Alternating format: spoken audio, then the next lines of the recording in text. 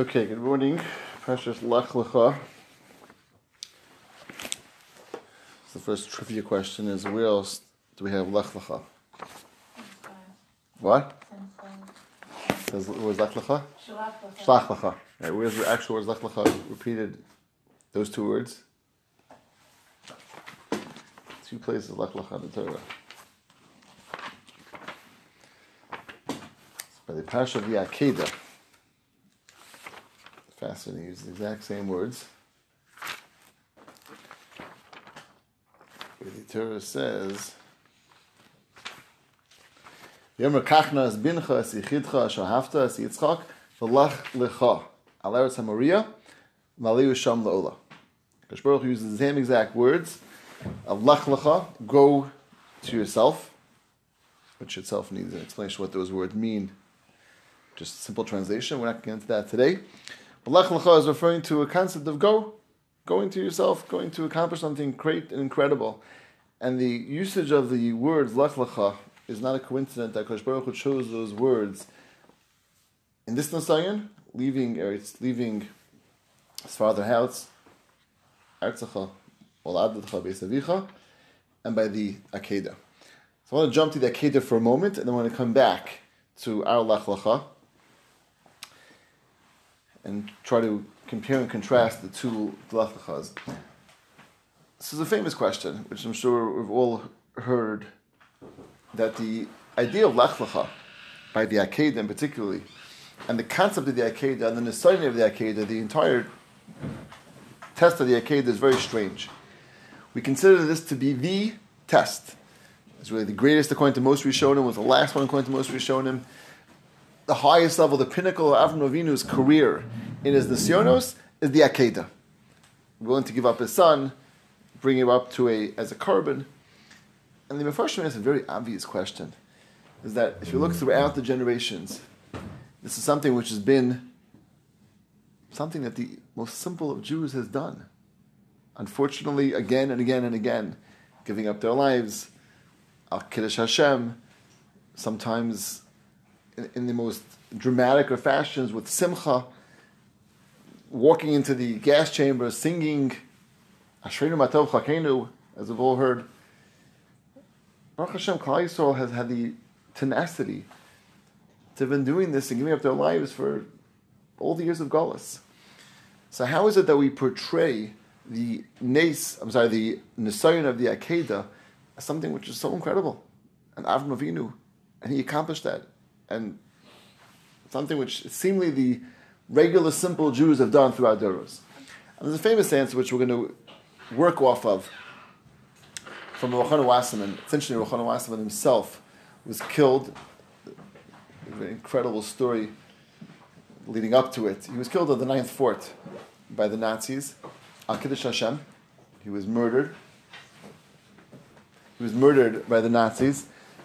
What was fascinating was, before he was murdered, he knew, and it was a whole group of people that were taken with him to be murdered, and he gave a shir on Kiddush Hashem in the yeshiva, which is, you could just imagine the scene.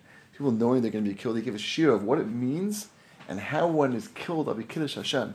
He spoke about the idea, this was recorded afterwards, people who were there, who Baruch Hashem survived, recorded afterwards, that he spoke about the idea of that we're a carbon, we're a sacrifice to HaKadosh Baruch Hu. One of the requirements for a carbon is it can't be pigul. Pigul means any wrong thought, any improper thought during the process of bringing the carbon.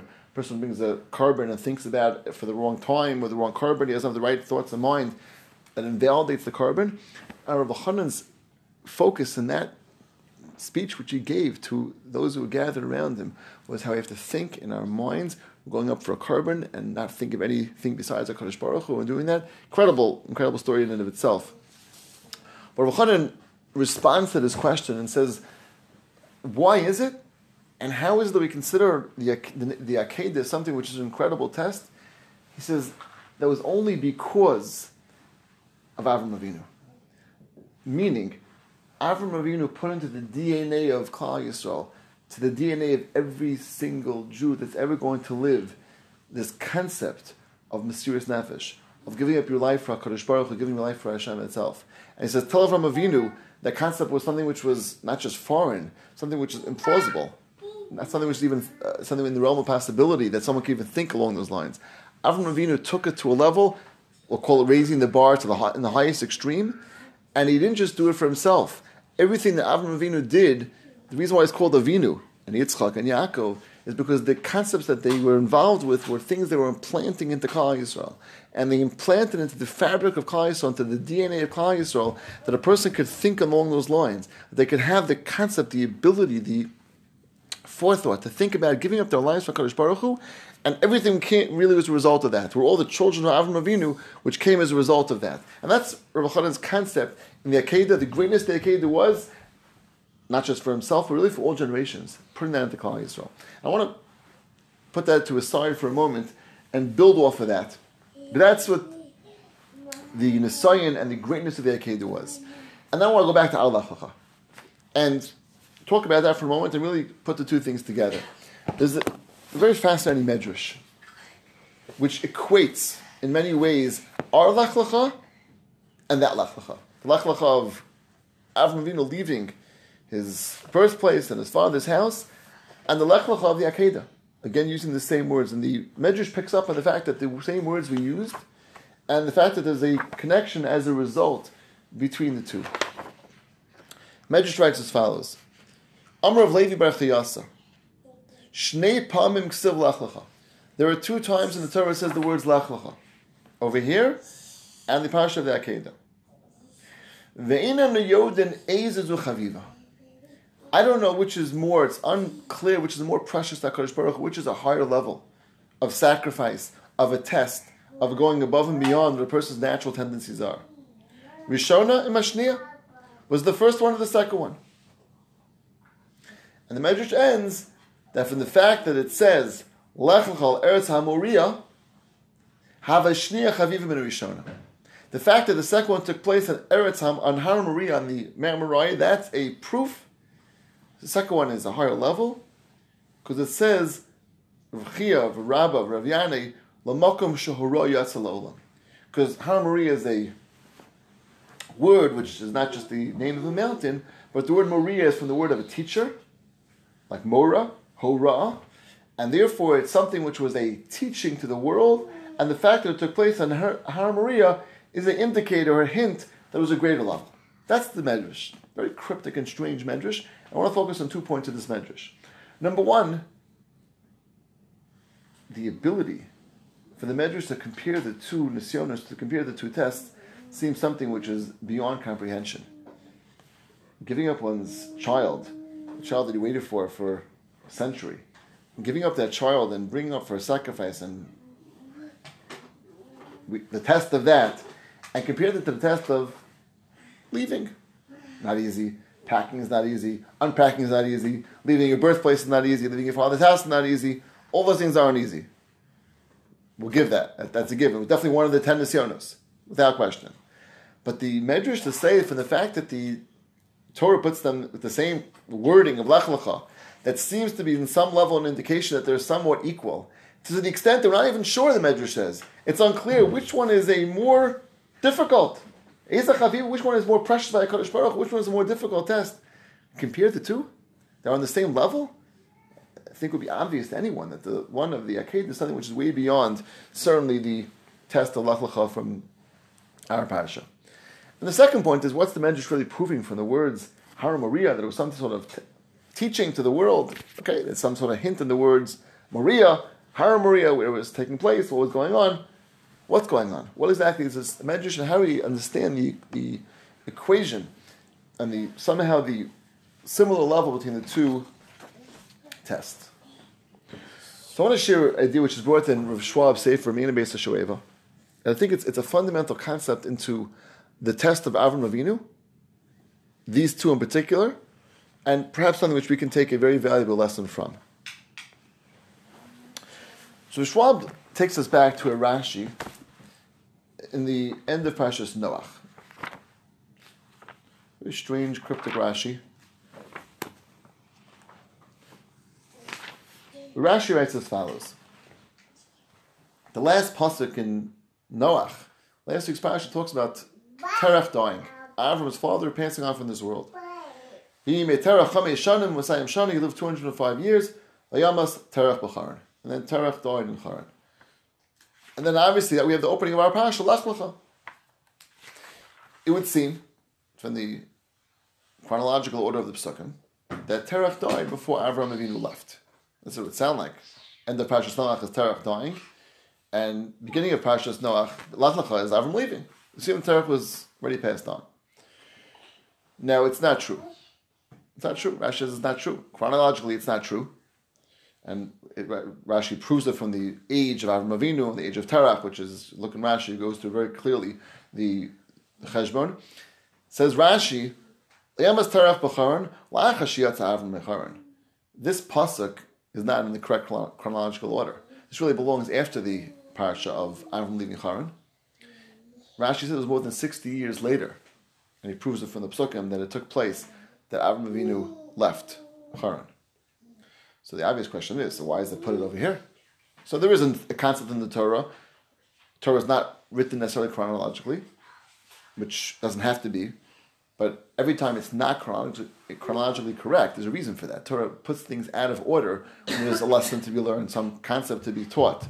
And Rashi is bothered with, why would the Torah do that for? It's very confusing. You read the Pesukim, it doesn't seem to make any sense, putting first the death of Terach and then the leaving of Avram Avinu. So Rashi says, why did the Torah put this pasuk before the leaving of Avram, not in correct order? People shouldn't hear about the leaving of Avram and be bothered with the following issue. Lakim Avram as kibbut aviv. Avram left his father.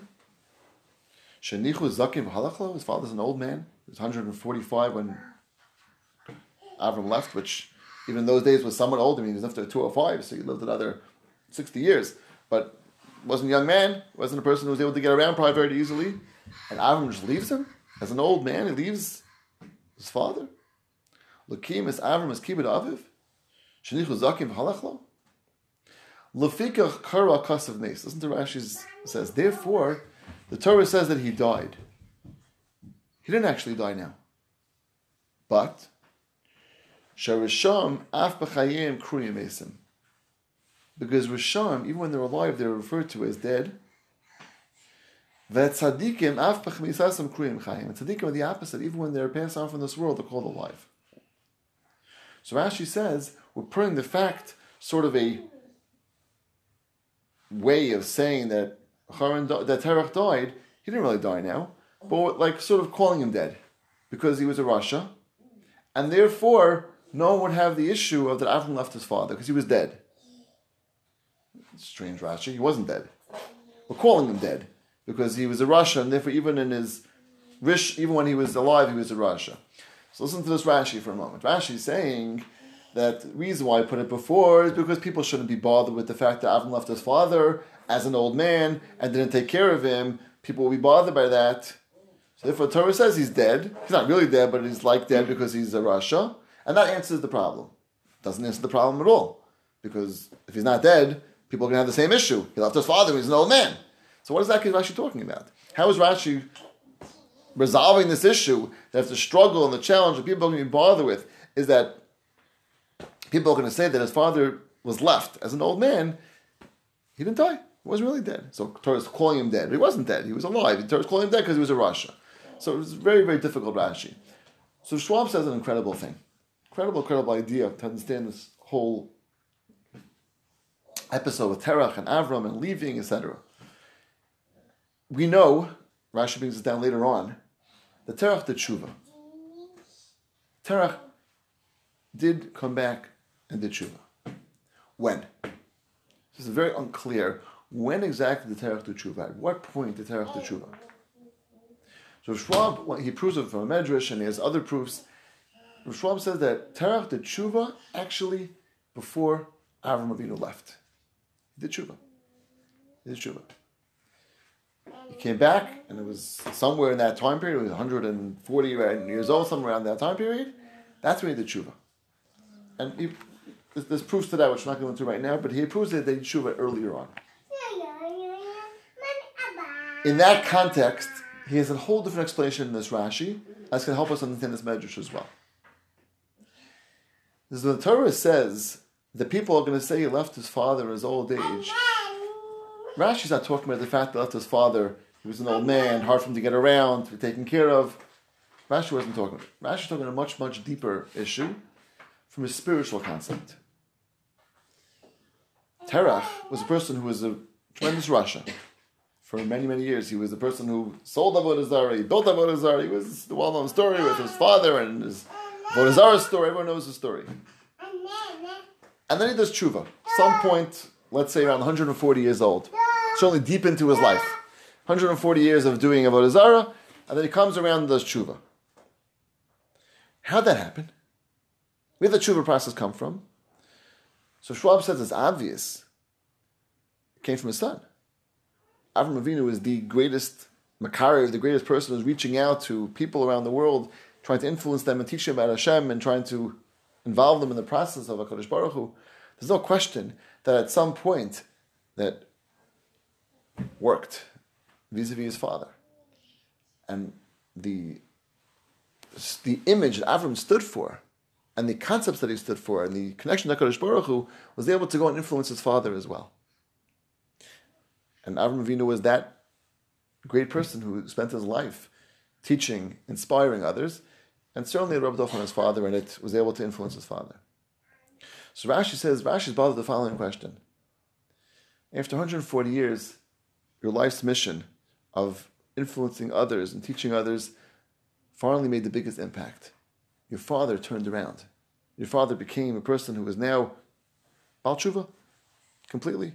He was over Avodah Zarah. He was someone who was not just over, but he was causing and teaching Avodah Zarah. Now he turned around and became Baal Tshuva.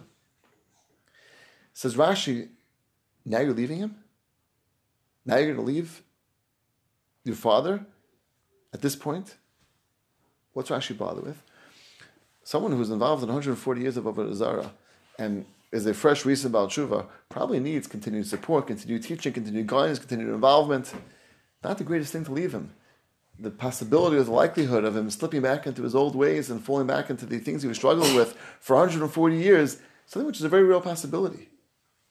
Says Rashi, people are going to start saying, you live for teaching others, you live for inspiring others, you live for giving over your lessons to others.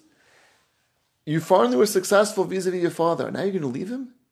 And perhaps allow the possibility of him returning to his own ways after all that was accomplished? Can't be.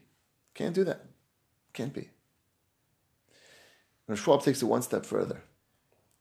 That was exactly the Nisayan, that was the test of Lech Lecha. Lech Lecha is a test to the essence of who Avram Avinu was. His nature, his essence was teaching, inspiring, giving to others.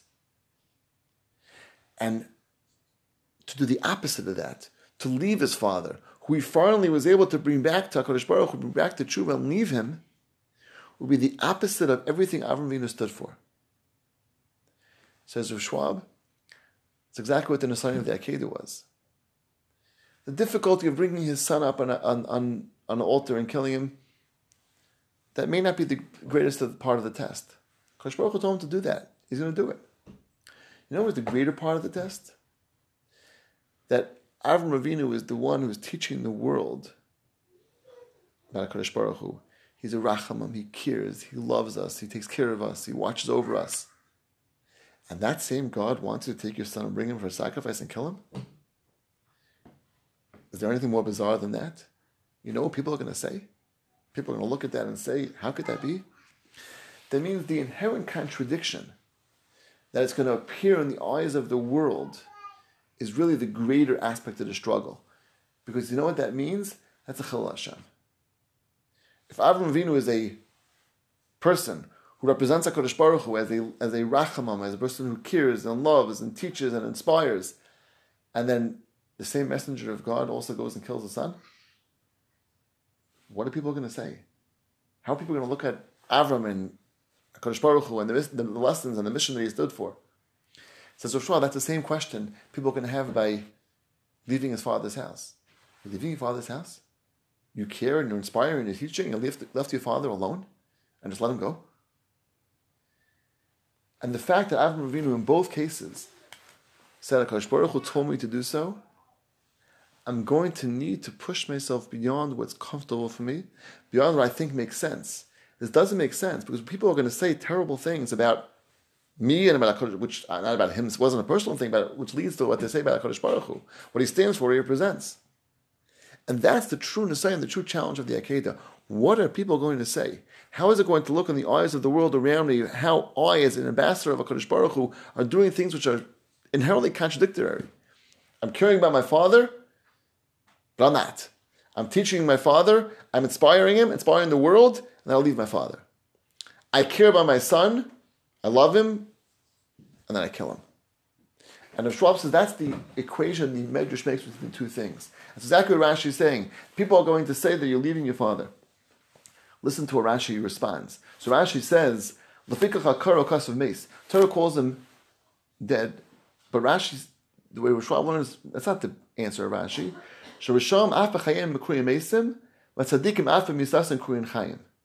Incredible thing. That a Rasha when he's alive is called dead, and when tzaddik when he's alive, even when he passes on, is still called alive. The point that Rashi is really focusing on is that Terach started again. Terach had a new existence. He died the previous existence, and he started a new existence. He died his previous existence of a person who was involved in Avodah Zarah, and started a new existence over again as a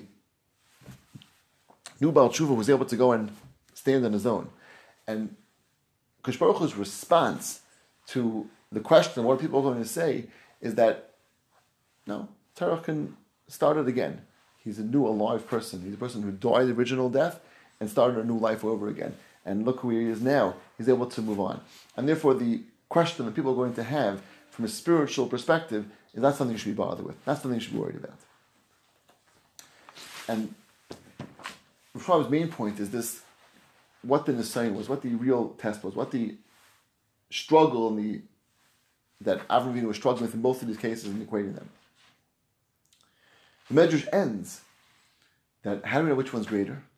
If both of them have the same inherent struggle, that they're against the nature of Avram Avinu and against the nature of what he taught the world, and therefore they're both inherently Chilul Hashem, says the Medrash, no, we know that the one which is Har Moriah, the one which took place in Har Moriah is greater because of this idea of Mora, because it's a teacher.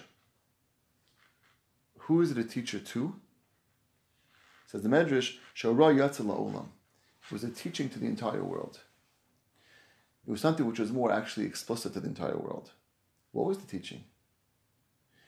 The teaching that Avram Avinu taught the world was that even when things, in my mind, don't seem to make sense, because vis-a-vis HaKadosh Baruch Hu, it seems like a Chilul Hashem, it seems something which is not okay, not acceptable, that the world is going to say and think and believe, that look what I'm teaching the world about HaKadosh Baruch Hu is a love, he loves us, and Rachman, and kill my own child. When HaKadosh Baruch Hu says that this is what's supposed to be done, this is what should be done, we put our own feelings, thoughts, emotions aside, and say, this is what HaKadosh Baruch Hu wants. It may not make sense to me at all today, and it may be something which inherently seems like a contradiction and really Chilul Hashem in many ways. I need to put that aside for the sake of my belief in HaKadosh Baruch Hu, and that's something which was greater because it was more widespread. That means the concept of the Akedah was more widespread, became more well known, because it was something which was everyone heard about. It was Hurrah Yatzel Olam, something which was a very public aspect, even though no one else was there. But the very fact of what took place and something which was so shocking to the world was something which was much more widespread than the Lech Lecha. Lech Lecha is something which, again, as Rashi said, people will bother with, and he's leaving his father. Okay, on one level that's an issue, but certainly not to the same level as this, where it's an inherent contradiction. And I think that the inherent lesson for ourselves is twofold. On one hand, the idea of that going above and beyond my own feelings, intellect, thought, what I sometimes believe to be correct, and saying if in this case it's clear HaKadosh Baruch Hu said something which is different, That is my nisayon, to go above and beyond. And we all have this on different levels, in different places, in different areas, where our natural indication of thought process is one way, and it's clear that HaKadosh Baruch Hu wants us to do something different. It's clear it's a halacha, it's clear it's and sometimes it's not comfortable, not easy, and that's something which is simple. And going and pushing above and beyond that is something which is the nisayon of the Akedah. And the second point, I think, which is incredible, is that what Avraham Avinu put into the DNA, as we started off with, is the DNA of Mesiras Nefesh, and the DNA particularly of this ability that pushing and going above and beyond our own thought process, our own intellect, our own what we think sometimes is correct. And the Torah says clearly, in this case, this is not what's correct. In this case, something which is different than we may have thought easily, or thought simply, or thought at first glance. And that concept is Avraham put into us.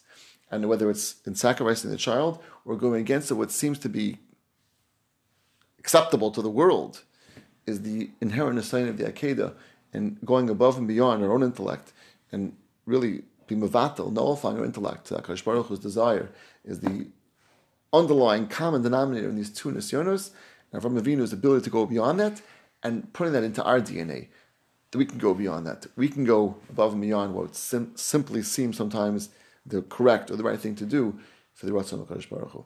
Have a wonderful week and a wonderful day. Thank you for coming. Thank you for listening. Thank you.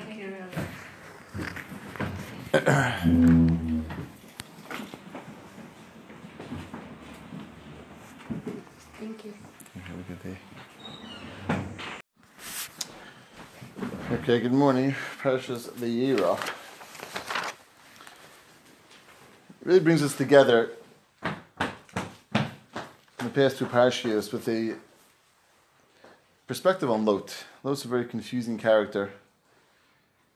On one hand, his Mesiras Nefesh, which we found in this week's parasha, is really risking his own life for the sake of Chesed, sake of Chosas Archim. The famous Chazals will talk about his willingness to go around the city of Sodom with everything they stood for, try to take care of his guests, certainly above and beyond what we'd imagine someone would do, to the extent of giving up their lives. On the other hand, Lot is this mysterious character whose primary struggle and challenge seems to be drawn after money and wealth and materialism. And the incredible Chazal on the pasuk, as Lot's leaving Sodom, Sodom is about to be turned over, and he's being dragged out of the city literally by the Malachim, and the pasuk says Vayismama, right? He wavered. And there's actually a famous, interesting trup, right, on that word, which is a shalshelish. Right? That's very few shalshelish in the Torah.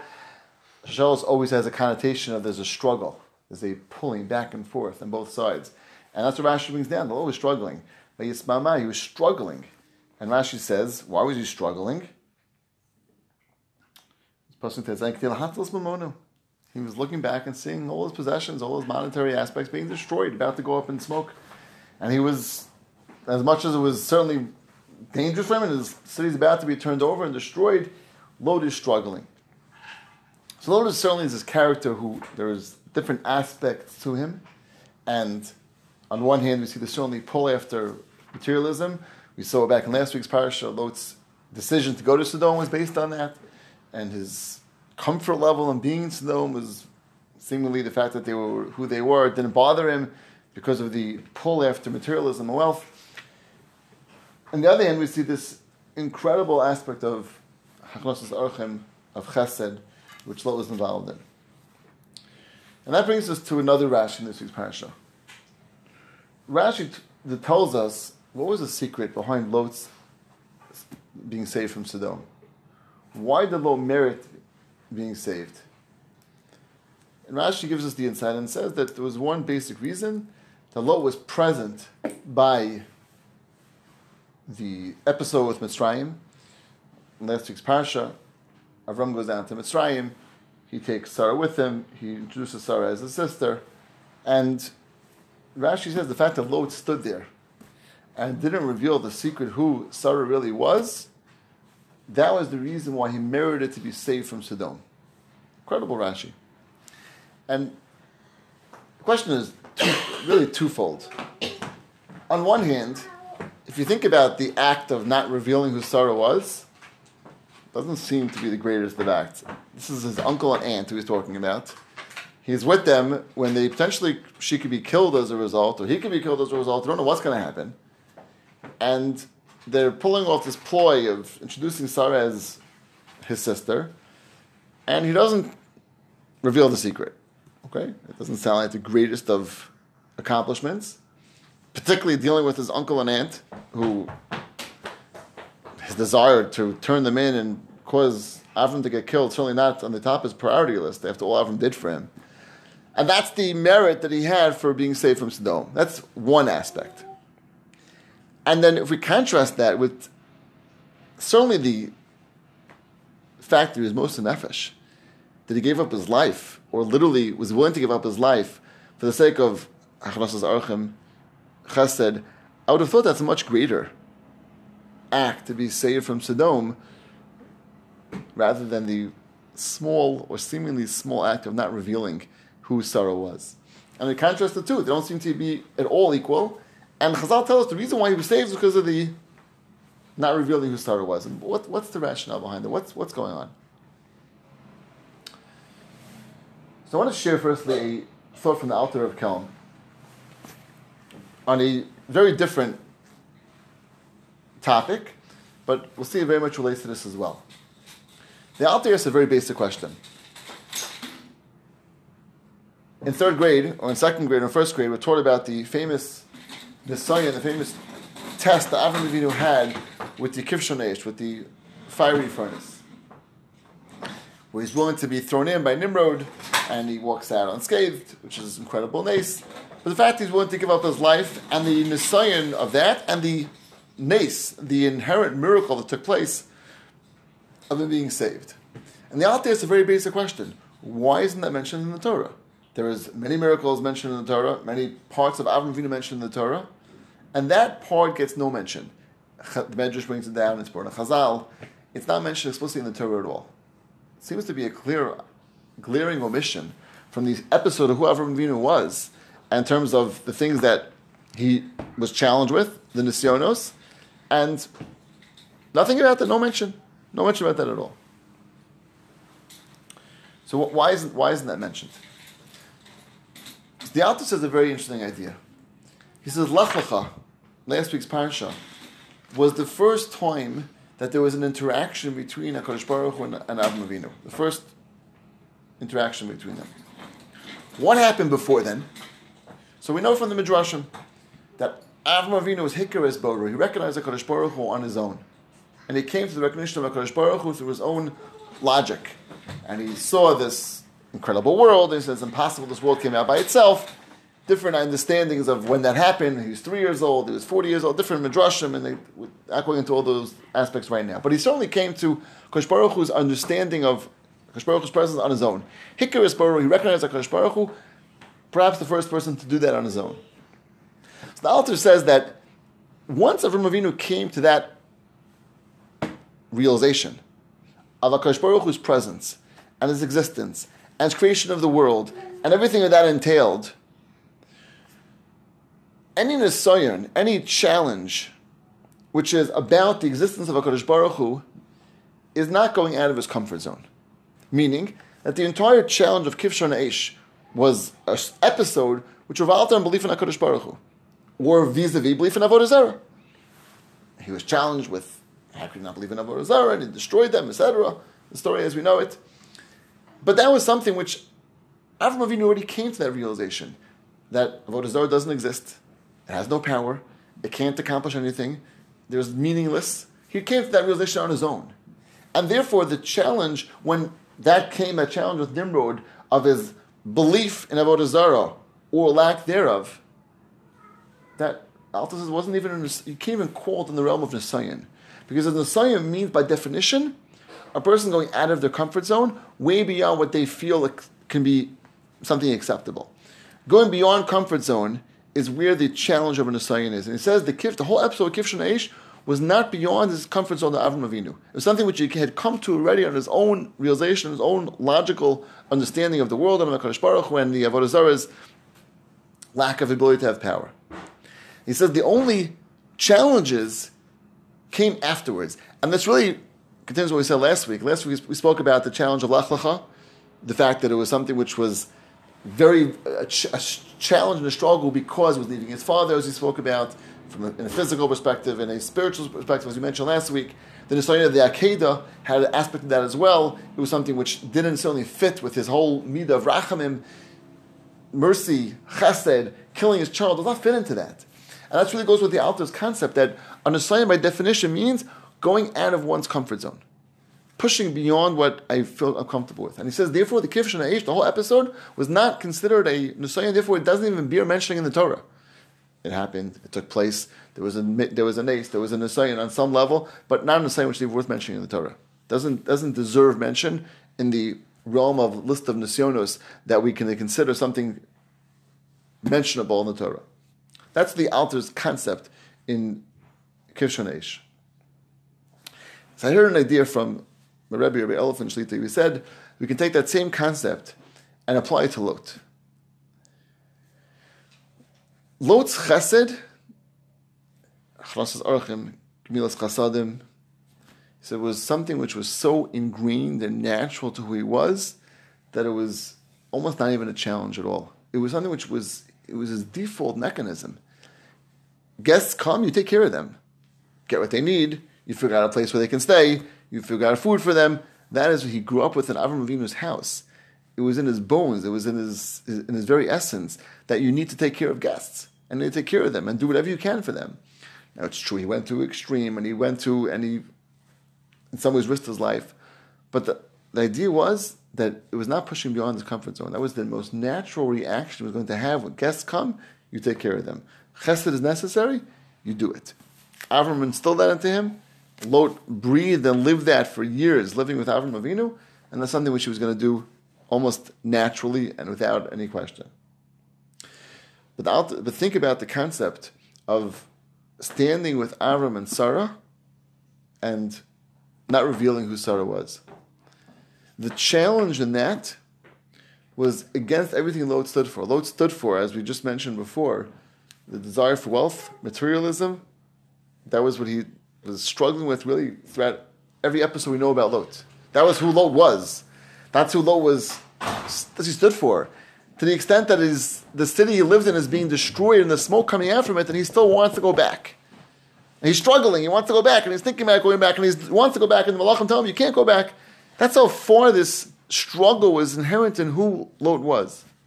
And he left Avram Avinu and went to Lot based around the same struggle. So just picture for a moment, what would have happened that he's told Paro who Sarah was? Mitzrayim is the wealthiest nation that existed. Paro was one of the most powerful people in the world. If he reveals who Sarah is, so as Chazal tell us, Avram would have been killed, Sarah would have been taken, and Lot certainly would have been rewarded incredibly. With everything you could have imagined, the most powerful person in the world can give you, he would have given him wealth, reward, etc. And Lot didn't do that. And Lot remained silent. Says Rashi, that was the greatest schus for him to be saved from the destruction of Sodom. Because he went one level past his comfort zone. Not just past his comfort zone, past what he stood for, past what he was so involved in, what was such a struggle for him, what was such a challenge for him. And he pushed beyond that. Says the Alter von Kelm, when a person pushes past something which is not natural to them, he goes above and beyond that, that's a Nisayan worth mentioning in the Torah, and that's what Lot was deserving of his life being saved for that very act.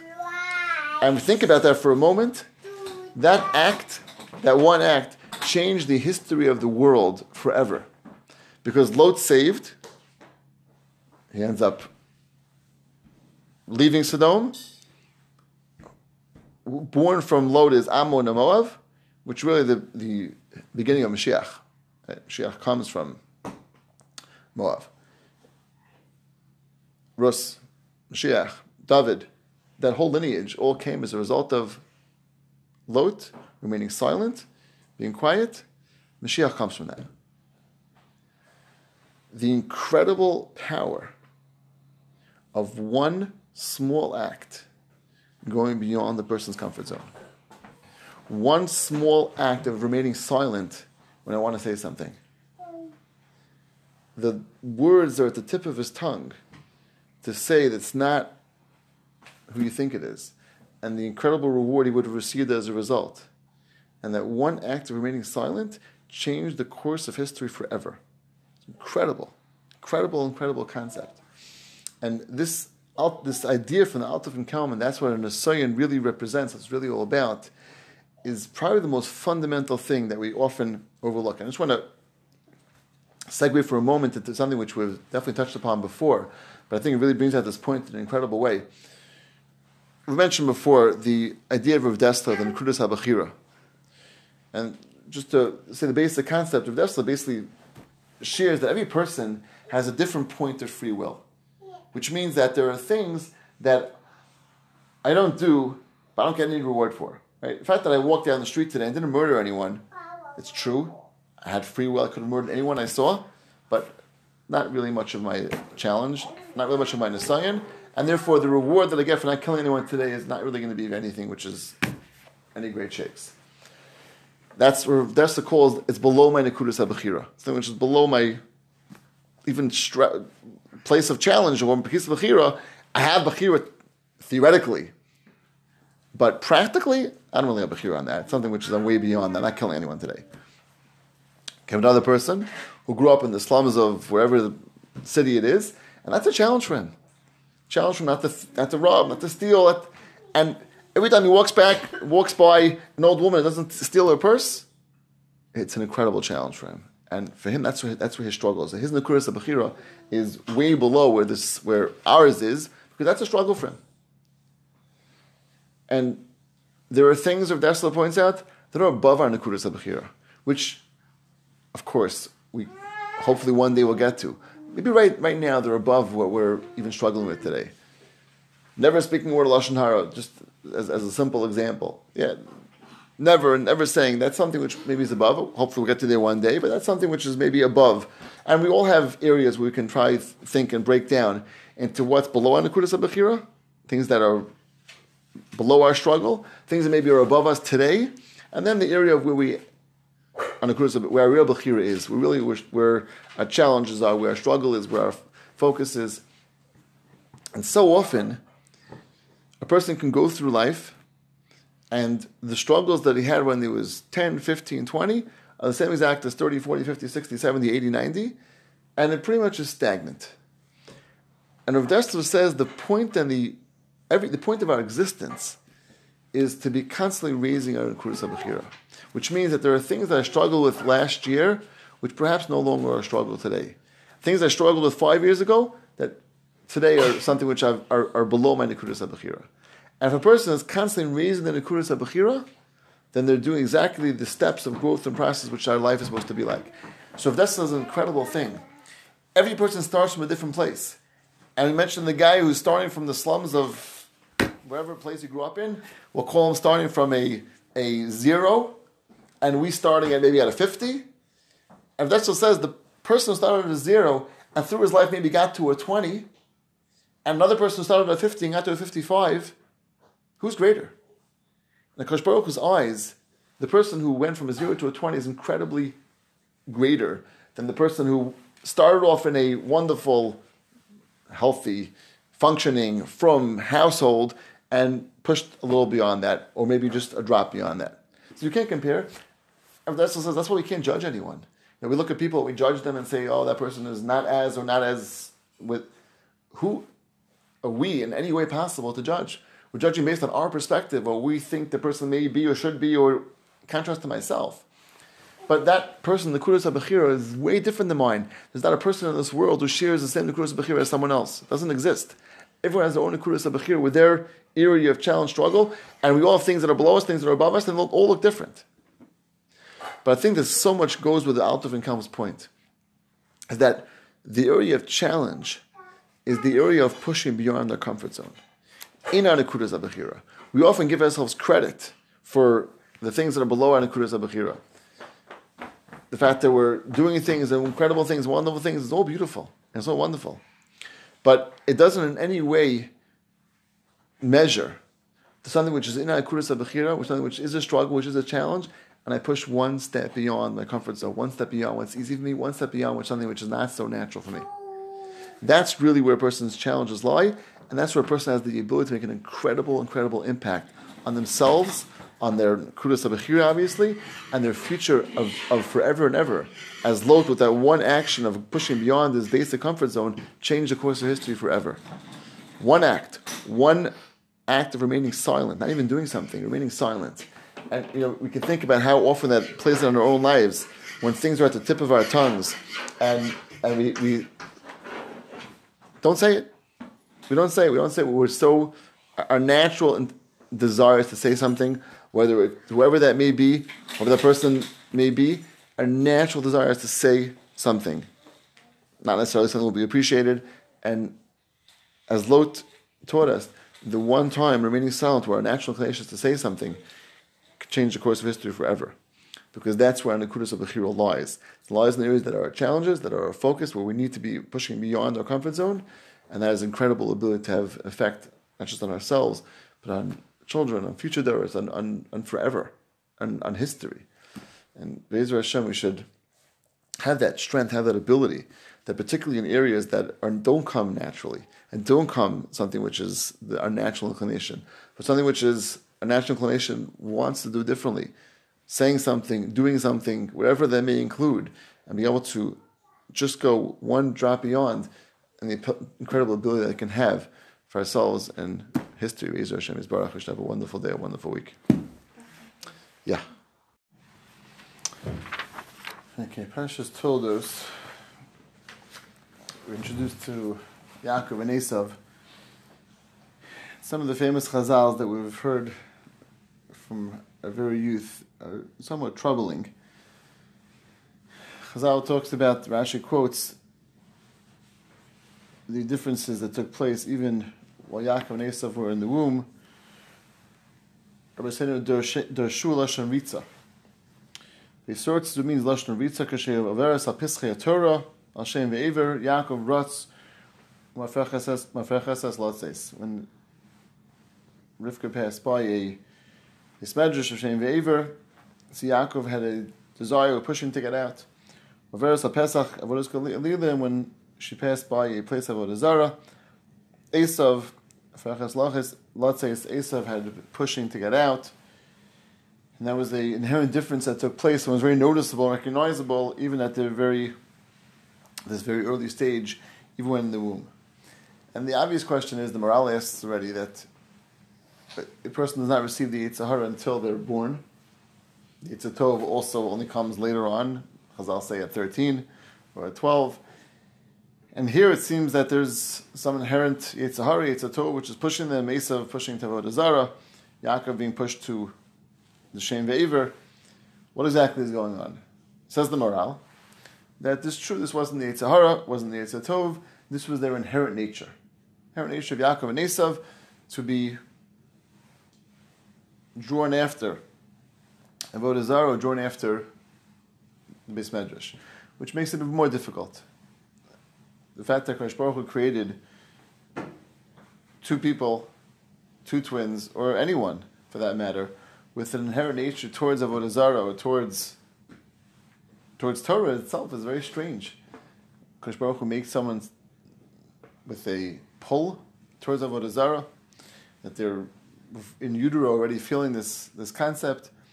How do we understand that? And how exactly is that fear? How exactly is that Kadosh Baruch Hu structured that? And obviously, what can we take from that? It's even more difficult, which is obviously a particular struggle, is the vast difference between Yitzchak and Rivka's approach to Yaakov and Esav. We're all familiar with the fact that Yitzchak approached Esav very differently than Rivka did. as the Psukim clearly point out, that once they were born, and even though it seemed to be somewhat obvious who Esav was, Vayav Yitzchak es Esav. Now the pasuk says that Esav was Isher de Yatzayid, Ish Sada. That obviously was obvious. It was clear. Yitzchak knew what Esav was involved in, what he was doing. He was a person who was hunting. So leave everything else out. Let's say he had no idea what else he was doing, what else he was involved in. He was a hunter. And Yaakov was the Ish Tav Yoshev Halam, person sat and learned. Was involved in Torah. And the fact that the pasuk should say that Vayav Yitzchak es Esav, that he loved Esav, seemingly at somewhat of a different level than Yaakov, maybe even on a lower level than Yaakov, that's what the pasuk would seem to indicate, when it would seem that he would clearly was aware of the fact that what Yaakov was involved in all day, vis-a-vis what Esav was involved in all day. So how is it possible that Yitzchak has this love for Esav, and Rivka, obviously a very different approach, whatever as Yaakov? That seems to make a lot of sense, that she had this love towards Yaakov based on who he was and what he was doing, and certainly the values that he stood for. So how do we understand Yitzchak? There's a idea from the Vilna Gaon. It's on a Gemara that discusses a difference between Shaul and David. It's in quote the Gemara, very fascinating Gaon. Gemara says that Shaul was chata ba'achas, and he lost the melucha as a result. And David was chata b'shtayim, he had two different sins, and the first one discuss which sins is referring to, but he was chata b'shtayim and v'loy, and he didn't lose the melucha. That's the Gemara says. So the Gaon asks a similar question. So how is that fair? Similar to what we asked before with Rashi on Yaakov and Esav in terms of their inherent differences.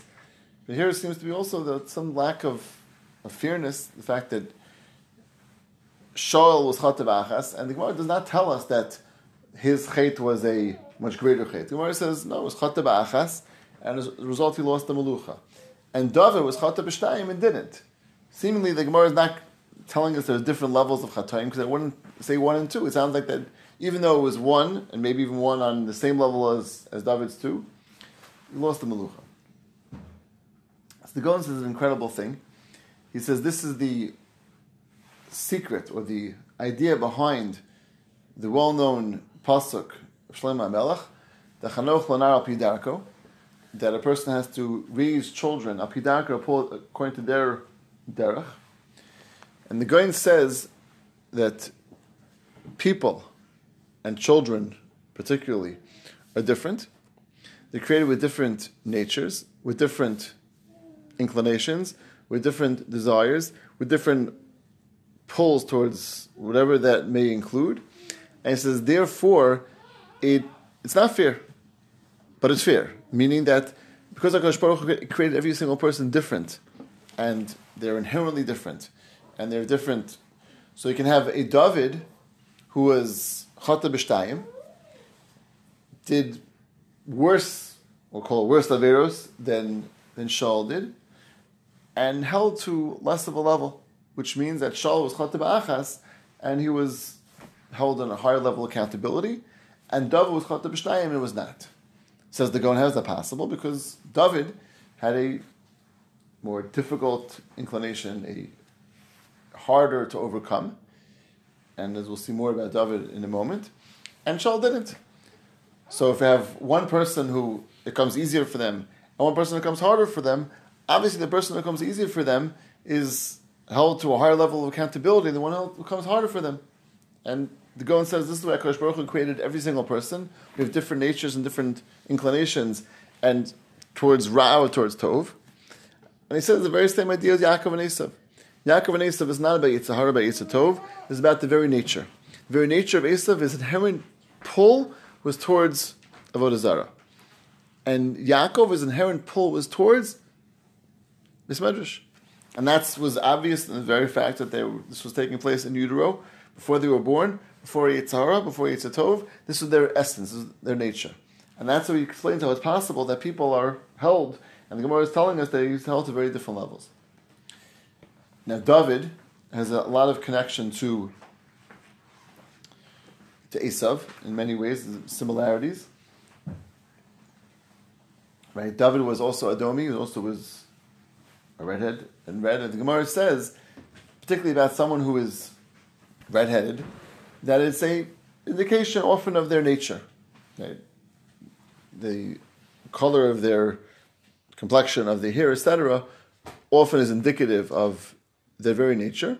It's talk about flaming red, and they're things of often comes with a temperament, somewhat hot-headed, which is somewhat common. And the Gemara says that someone who was born under the Basel of Edom, which is often manifested in the way their physical appearance looks like, the Gemara says they have an inclination towards shvichas damim, towards murder. It means they're much more hot-headed, and they're easily can get angered, and therefore they have an inclination towards shvichas damim. And the Gemara says that it's true, that's their essence, their nature, and the Gemara says that what the person should do with it, hopefully, is channel that exact energy into more positive things, and even though they have an inclination towards murder, try to use it to become a shochit, to become a moel, or to something along those lines. They can use a very exact midah and use it in a more positive way. That's what the Gemara says. And David, obviously, in his nature, was very much struggle with that. And the Gemara says that even though he was chata b'shtay, even though he had two serious averos that he struggled with, he did not lose the melucha as a result, because who he was, his essence, was not something that he deserved to lose the melucha based on that. Let's use that to try to understand Esav, and particularly in terms of Yitzchak's approach towards Esav. It's very fascinating. Rambam in Shmona Prakim quotes the philosophers, which is interesting. Rambam obviously had a lot of respect to them, and you'll see from this piece he very much held them in high esteem in terms of their ideas. And the Rambam says that the philosophers question who's greater, someone who is inherently good through and through, or someone who has difficult or even negative inclinations and overcomes them. That's the philosophers were discussing. And the Rambam quotes the philosophers as saying that someone who is inherently good is a better person. Listen, that person is good through and through, vis-a-vis someone who has negative traits, negative inclinations, and overcomes them. And the Rambam says that from Chazal we seem to see not that way. That Chazal talk about, he gives a few examples, but he gives one example, is that a person should have and almost encourage a pull towards Ra. At the Chazal say a very fascinating thing. A person should not walk by something non-kosher and say, I don't want that, but should say, I want it. I would love to have that. It smells delicious. I would enjoy it. But HaKadosh Baruch Hu said not to. And I'm overcoming the fact that I want to have it. So the Rambam says if you took those two ideals, someone who says, I don't want it, is like a person saying, listen, I'm no shaykh, I have no connection to that, I'm good. As opposed to someone who says, I want it, and is pulled towards to it, and has desire for it, and overcomes that. Chazal say a person should say, I want it, I would enjoy it, it would be great, it would be delicious, I'm overcoming that and listening to HaKadosh Baruch Hu. So Rambam says it seems to be Chazal, and he gives a few other Chazals as well, seem to contradict this idea. Now the Rambam takes an approach which is fascinating, which not everyone agrees with, as we'll see. The Rambam says that both are correct. The philosophers are correct, and obviously Chazal are correct. And he says both can be true. He says it depends what type of things we're talking about. He says mitzvos sichlios, things that you would imagine that every single human being would understand there's something wrong with this. Obviously murder, things which are immoral, things which everyone accepts as something which is wrong. He says those things, it's better not to have that desire for in the first place. Because that's something which is inherently ra, inherently bad. But he says those things which are not necessarily inherently bad, but things we don't do only because HaKadosh Baruch Hu said so, like the example the Gemara says of kosher or non-kosher, nothing bad about non-kosher, it's just something HaKadosh Baruch Hu said. The other Rambam says is the value in wanting it, desiring it, and overcoming that. The Rambam says both can be true, the philosophers can be true, Chazal can be true, both can fit together depending on what we're talking about. Many other Mefarshim disagree and say no. In both areas, whether it's a mitzvah sichli is something which is inherently seichel, something which is inherently accepted by the world, or things not, there's an advantage. There's a higher level. There's a greater aspect of someone who has the pull, has the desire, and overcomes it, rather than someone who doesn't have that at all and is sort of totally free and disconnected from that. So if we go with that approach, which there's many chazals that seem to support that, and the Mefarshim bring rayas even against the Rambam, and to support this idea, that the idea of Makim Shabbal Tshuva Omdun is one example of that, but there are many other concepts that someone who's overcoming, someone who's pushing past, is in a way much greater than someone who never had the nisayon and never had the challenge in the first place. So I saw in the Sefer Ber Yosef of Shmuel Salant, he wants to use this idea to explain the way Yitzchak approached Esav. And when I was going through this, it gave a whole different perspective on Esav, perspective on Yitzchak. We have a very childish, often perspective of Yitzchak who was fooled by Esav, and Esav had all these funny questions, and he thought he was good, and he didn't really understand. Almost like thinking of Yitzchak as this somewhat foolish individual who really can't figure out who his child is. And Shmuel Salant explains that Yitzchak's approach and understanding of Esav was very much based on this concept. He realized that Esav had netios, had inclinations. He was pulled towards Avodah Zarah. He was pulled towards Shvichas Damim, towards murder. Right? The idea that he was Edom, that he was red. The idea that he saw from in utero, he was pulled towards Avodah Zarah. He had all those concepts. And that means Esav's nature, Yitzchak realized, was something which was inherently, I don't want to use the word evil, but on some level it was pulled towards very negative things. And that was the Akash Baruch Hu created him that way and gave him that inclination. And the fact that Esav was out hunting, Yitzchak thought was a wonderful thing. He could have taken that very inclination towards murder and used it to kill people. And he, as far as he knew, Esav was involved in hunting animals. And as we saw later on, he even hunted them and did good things with them, brought them to his father, and obviously was able to. I always wondered exactly how, right, did he shech them, did he capture them? I'm not sure. We think of hunting with bows and arrows and killing them.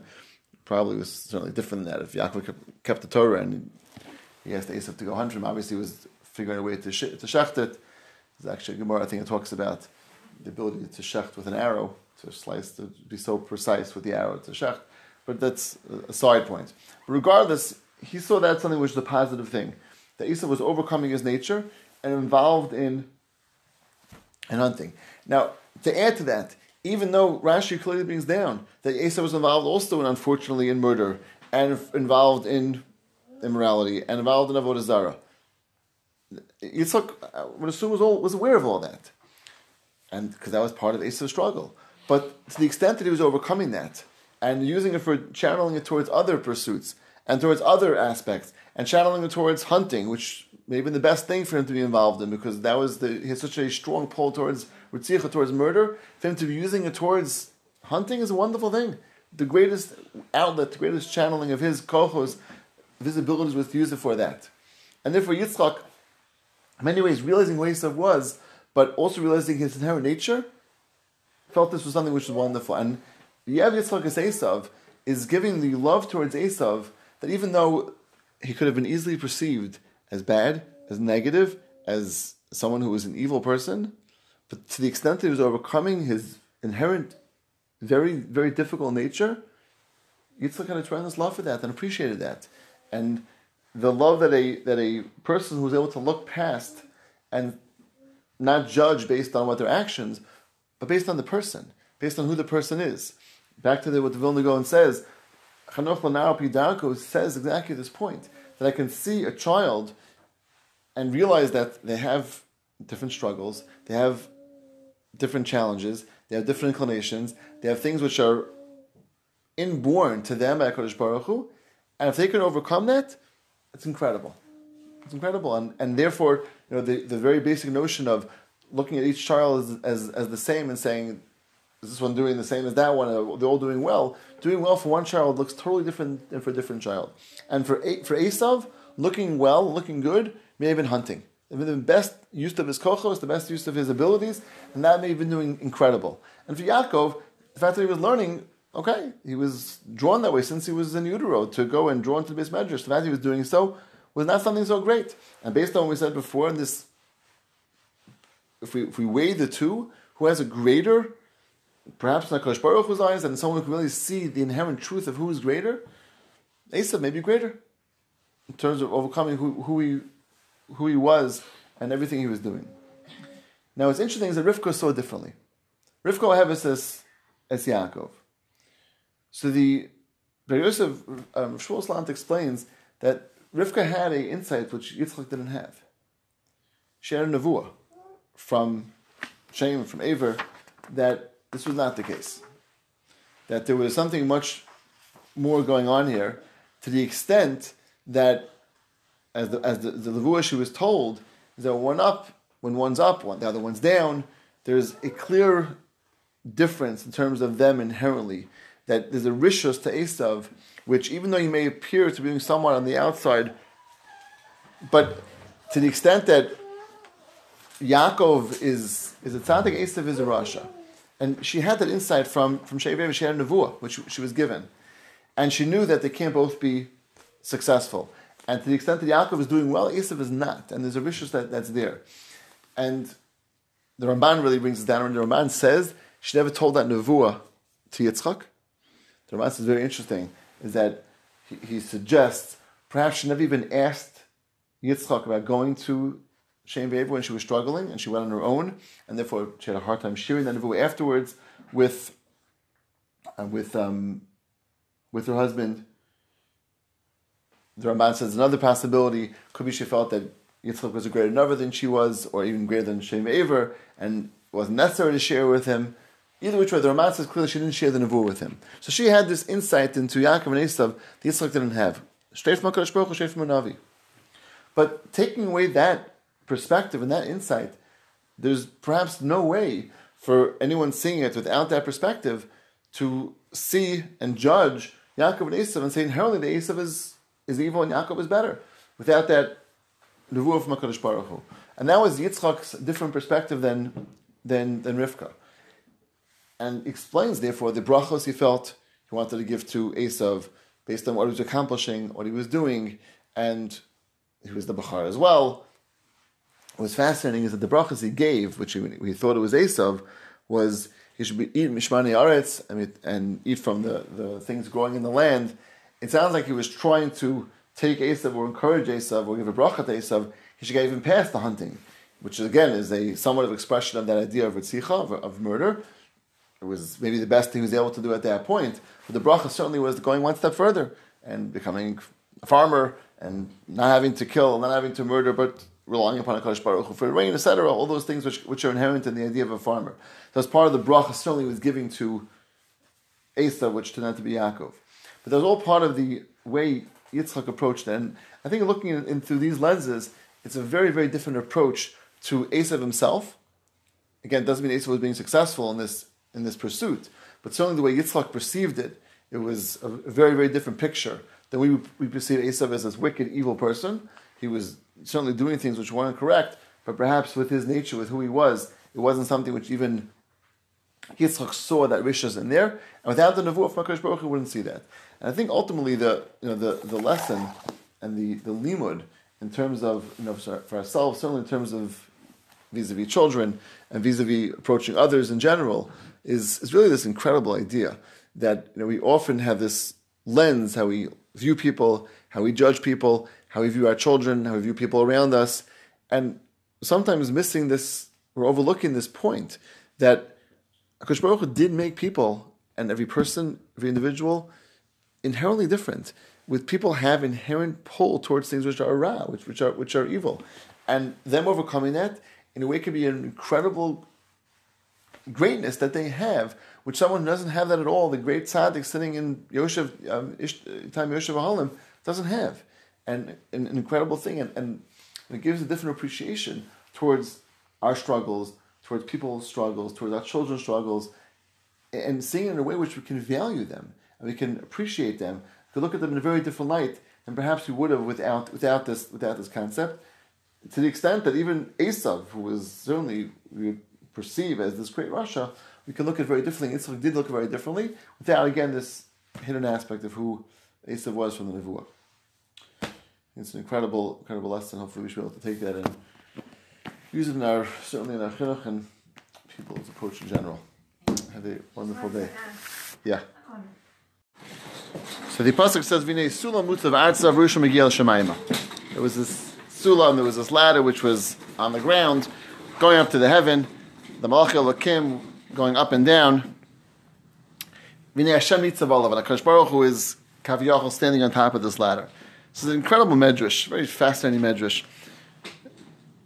Medrash compares the different aspects of the ladder to the following. It says, "V'nei sulam zu hakeves," that the sulam was compared to the ramp of the mizbeach. Mutzav artzav zeh mizbeach. The ground itself was like the mizbeach, because the mizbeach was made out of adama, made out of ground. Rosh Hamegia Shemayim, these are the karbanos, which has the reach, the scent of the karbanos goes up to Shemayim. Malach Elokim elu kohanim. It's a reference to the kohanim. Olam v'yodumo, these go up and down the ramp. V'Hashem nitzav olav, and the Hashem standing in Kaviyachol above this was like Hashem over the Mizbeach, as the pasuk refers to in Amos, Mistiyas Hashem nitzav al Mizbeach. Very interesting connection to the Mizbeach, to this ladder. That's one pshat in the Medrash. The second pshat the Medrash brings down is V'yachalom v'nei sulam zeu Sinai. That the sulam, the ladder is reference to Sinai. What's the connection? Because sulam is the same gematria as Sinai. They're both 130. Mutzav Artza, this is a reference to the Klal Yisrael standing underneath the ground of Har Sinai.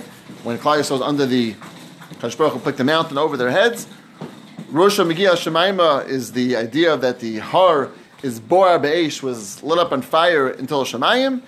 Malach Elokim is Moshe Aaron. And Hashem Nitzav Olav again is a Kadosh Baruch Hu Kaviyachol on top of Har Sinai. Two different interesting connection references, one to the Mizbeach and one to Har Sinai. And the obvious question is, what does that have to do with anything? What does the ladder have to do with any reference to Har Sinai, reference to the Mizbeach? What exactly is this pasuk teaching us in terms of the messaging that Yaakov Avinu saw? I'm going to share an idea from the Nesiva Shalom from the Slonim Rebbe, which is an incredible concept, and I think it really is very, very applicable in many ways as a message to Klal Yisrael. We know Ma'asav V'Simon Labanim, the things the Avos saw weren't just for themselves, weren't just relevant to them, but for all of Klal Yisrael, for all future Doros. And certainly this is an example of that. This message to Yaakov Avinu was the message of Klal Yisrael about to go into Golus, about to go into the really couple thousand year Golus up until today. And this certainly was the message to Yaakov and all future descendants. So the first point he mentions is that there was a complete shift that was taking place right at this moment in Yaakov Avinu's life. Yaakov, as the pasuk describes in last week's parasha, was the Ishtam Yoshev Aholim. Sat and he learned, he was involved in learning, and nothing else. The last thing we know about Yaakov before this episode was Yeshiva Shem Ve'ever. It says 14 years he was there, he didn't sleep, whatever that means, he didn't go to sleep, he didn't sleep in a bed, whichever, he wasn't certainly involved in material pursuits for his entire existence up until this point. Right now, he's going to Beis Lavan. What took place in Beis Lavan, as we know, was going to be, he was involved in taking care of cattle, he was involved in livelihood, involved in parnasa. There was a very big shift in terms of Yaakov's life's mission from before this point and after this point. The struggle that Yaakov had at this point was the ability to still maintain the highest possible levels of Kedusha, even outside of the so-called Beis Medrash. He was leaving the Beis Medrash now. He was going beyond the walls of the Beis Medrash and going into the so-called regular world.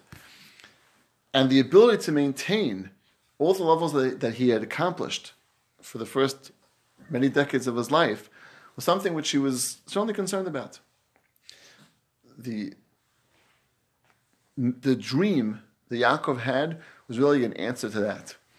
I want to jump ahead for a moment, just to, right after the dream, he wakes up and he says, HaKadosh Baruch Hu was in this place, V'anochi lo yadati. I didn't realize HaKadosh Baruch Hu was here. Very strange words. He didn't realize that Kodesh Baruch Hu was here. Kodesh Baruch Hu was everywhere. There was something particular about this place. He had a dream, therefore he realized that Kodesh Baruch Hu was here. So the different shots of exactly what it means. But Slonim Rebbe says an incredible thing. He says, I didn't realize that Kodesh Baruch Hu could be in the same way in the Beis Medrash and out of the Beis Medrash.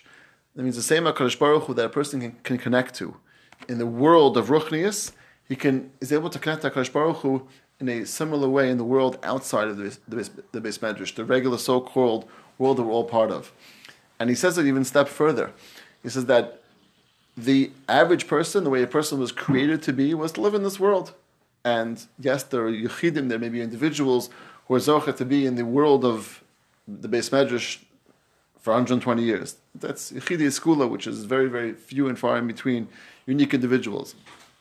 But the average person was meant to be, and was certainly, the goal is to be able to live in this world and be able to incorporate Kedusha into their world and connect to Kodesh Baruch Hu in that way. And he says this dream was this message to Yaakov Avinu that the abilities to connect to Kodesh Baruch Hu is going to be something which you can do even in your outside world. And he says this is what the Medrash is referring to in these two concepts. The Medrash refers to the Mizbeach and it refers to the Har Sinai. And so the idea behind the Medrash is really two different ways of connecting to HaKadosh Baruch Hu in the so-called regular world, the world of Avodah and the world of Torah. Two different paths, obviously not contradictory to each other, they can both go together, but the Medrash is referring to two different paths that a person is doing so. It says a very interesting thing. It says that a ladder, by its very definition, has a very specific framework. Because you can't go off the ladder. If you're climbing the ladder and you step off the ladder, you fall down. So that means the idea of a framework is that a person has to be in a certain structure, in a certain framework, which is sort of held to that, and not veering off of that, not going off of that. The other aspect to a ladder is, besides that it's a structured framework, is it goes rung after rung, step by step. A person can't skip steps, can't jump steps. Try to jump steps, the person falls off. And it goes step by step, rung by rung. And the Sibbe Shalom explains that's what the Medrash is teaching us. That this sulam, this ladder, is exactly the ladder of which corresponds to the Mizbeach, to the ramp going up to the Mizbeach, the goal and the structure of a Yid in this world. In the path of Avodah, the path of whether it's Tefillah itself, which is certainly a component of that, but the path of Avodah in general, Avodah Hashem, which is all referenced by the Mizbeach and everything that surrounded us, the idea of Kabbalah, etc., us connecting to HaKadosh Baruch Hu through that concept. If the person is able to walk that path, I mean, stay in the structure of my focus, that my goal, my purpose is all about the Avodah. It's true, I'm involved in many, many other things. And that's what he says, the reference of the Sulam starting on the ground. It starts at a very, very basic level. It's on the ground, very much part of this world. But has the ability of a person staying on the ladder and staying in the structure of their Avodah and focusing on Avodah Hashem to climb step by step Ad Hashemayim, reaching Hashemayim. This is again outside the world of the Beis Medrash, where a person is not in that context where they're totally surrounded by Ruchnius. They're in the world, the ladder is sitting on the ground, it's in the regular framework of this world. But it's in a very, very focused direction. It's the focus of Avodah, focus of I have to go step by step in that path, and the ability to accomplish Ad Hashemayim in that framework. And he says Torah is the same thing. The other reference, which is Har Sinai, is a similar reference, where a person's in the framework, in the structure of Torah, not veering off of that. That means Torah is the primary defining factor in how they make decisions and where they're going and the direction they're going. That's going to be the primary factor. There may be much else going on in a person's life, but there's the anchor which holds a person in the framework of that ladder, which a person can't veer off of that, and again can use that to climb step by step in that concept. It says this is the concept what Yaakov said, Anochi lo yadati. I didn't even realize till HaKadosh Baruch Hu sent this message how much is possible to be within the framework of HaKadosh Baruch Hu and connection to HaKadosh Baruch Hu, even in the regular so-called world. When a person focuses on the Avodah Hashem and focuses on the Torah being the anchor of everything they're doing, that's my focus. That's my primary structure of my life. That's the foundation of everything I'm doing. So I can be involved in everything else. And a person is working, and a person is involved in the regular day-to-day life, which is somewhat mundane. But this ladder is the focus of where everything is directed towards, and it's directed upwards. It's firmly planted in the ground, which is part of the ground itself, but it has the ability to accomplish all that because of its focus. And so that's the idea of this medrash, both in terms of the avoda and the Torah. I want to add to that, which I think this is a very foundational piece in terms of a person realizing that where priorities are, how a person creates priorities, how a person creates structure, how a person creates his focus, is all around these two areas. But this is a step further. There's a very interesting Gemara in Sukkah. Gemara quotes of Shimon Bar Yochai, where he says, "Risi b'nei aliyah v'hem mu'atim." I saw there was b'nei aliyah, people who are growing, people who are, for lack of a better word, steiging, growing as individuals. V'hem mu'atim, but they're very few and far in between. And it's a very strange Gemara of Shimon Bar Yochai. Almost seems like putting down the whole generation. Look around the whole world, and there's b'nei aliyah. There's so few people who are actually growing and accomplishing. Baruch Hashem, the Klal Yisrael is full of people who are working on and accomplishing and growing, etc. And I once heard a beautiful idea that what Shimon Bar Yochai is saying is as follows: is that in Chazal, a two-story house, is referred to as follows. The bottom floor is a bayis, and the top floor is called an aliyah. The bayis is the bottom floor, aliyah is the top floor. Shimon Bar Yochai says, "Risi b'nei aliyah." I've seen people who got to the aliyah, which is the top floor of him, and those are only few and far in between. What does that mean? Most people are stuck at the bottom floor. Bottom floor means you look up, you see a ceiling. The person sees like sort of a end point to their growth, an end point where they can accomplish what I can get to, how far I can go, and they sort of have this self-imposed ceiling on top of themselves. And look up and say, okay, this is probably as far as I can get to. Those who can break through the self-imposed limitations that most of us have, those are the mu'atin, people who can get to the aliyah. And I think this is a crucial point in the context of this ladder. Why? Because there are two ways to get from a bottom floor to a top floor. You can walk up steps. You can climb up a ladder. The difference between a ladder and steps is very simple. A person walks up steps, their hands are to their side. They're just walking up the steps. By a ladder, a person's hands are over their head, climbing rung by rung. And the Svarim say an incredible thing. The idea of a person's hands over their head, my hands represent what I can do, what I can accomplish, what I can be involved in.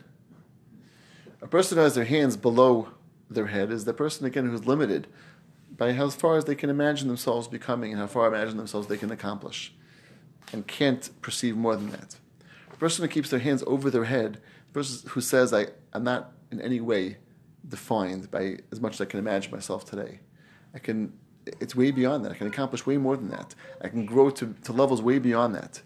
And therefore the message of Yaakov is through a ladder, that a person's hands over their head, no self-imposed ceilings of the bias, which is limiting a person to what they can accomplish. And I think, particularly in context of this Nesiva Shalom, it fits in so incredibly, that Yaakov is being told and being taught that so often when a person is outside the Beis Medrash, in the regular so-called world, they say, okay, what can a person really accomplish? How far can they really go? How far can they really accomplish? A person's sort of a regular person. He's not the Gadol that are sitting in Beis Medrash day in and day out. He's not Yaakov Avinu, the Ish Tamir Shavahalim. He's the Yaakov Avinu, which is sitting in fields of Lavan and pasturing sheep and taking care of sheep. And the Torah is telling us the message of Yaakov with the dream is that in that state, in the state of being in the so-called working regular world, a person can accomplish way beyond what we can ever imagine. And often that self-imposed limitation is, what can a person really, how far can they really go? What type of great person can they really become? And that is the greatest error that a person makes in themselves, is setting those limitations of just being a regular person, just being a regular person in the world, not something special, not Rebbetzin Kanievsky. I'm just a regular person. So how much can I really accomplish and become? And Yaakov's dream, and the ladder particularly, is a focus on There are no limitations, and there's no level which a person can't get to and can't reach as great as Rebbe and Kanievsky in their own way and in their own avoda, with that focus that there's no limitations to that. And I think particularly, just to add one point to that, which I think is very poignant, is that Yaakov's dream came right at the moment, really, which is the start of Golus. Right? Yaakov now is again leaving this cocoon of him being in the Beis Medrash of Shem and Ever and sitting in his father's tent and etc. and going into Lavan's house, which is really the beginning of Klal Yisrael going into Golus. Obviously, the next step was going down to Mitzrayim, and then the Shratim going down to Mitzrayim. This is all the beginning of the end, as they would say, the beginning of the end of a certain part of Klal Yisrael, which was looked very different than the Klal Yisrael and Golus.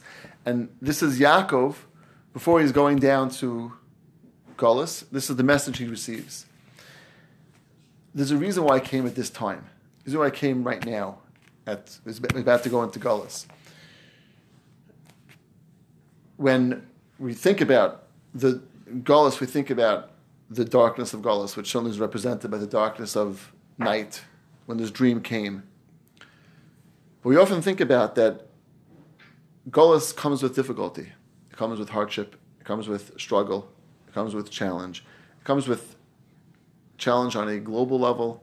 It comes with challenge on an individual level. It comes with many challenges. And the challenges come from all over, from every area.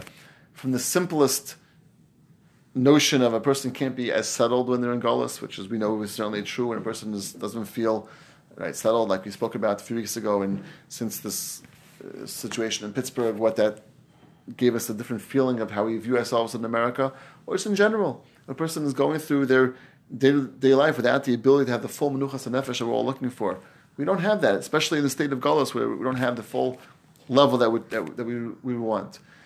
It comes from challenges that from every area which is represented by this darkness. Darkness represents the challenges that a person goes through in their life.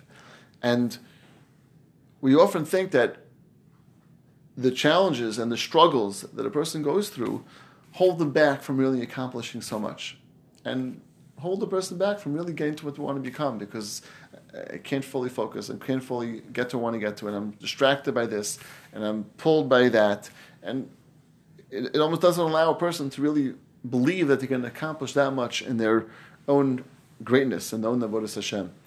And Yaakov is being taught that it's not despite the darkness, but because of the darkness, they have the ability to reach Shemayim. It means this ladder is set in place in the state of darkness, in the state of going to Golus. Then now Yaakov is being shown you can get to Shemayim, not despite of, because of the darkness of all the challenges you're going to face individually and collectively as Klal Yisrael. And there's an incredible lesson to that so much of what a person has the ability to accomplish is not despite what we're going through, but because of. And because of the things that challenge us, and because of the things that we struggle with, and because of the things that we push through past the struggle, that's really gives us the ability to accomplish and really attain greatness. Greatness comes as a result of that. When things are going smoothly, simply, easily, which doesn't really exist so much in this world, everything's going simply, smoothly, and easily.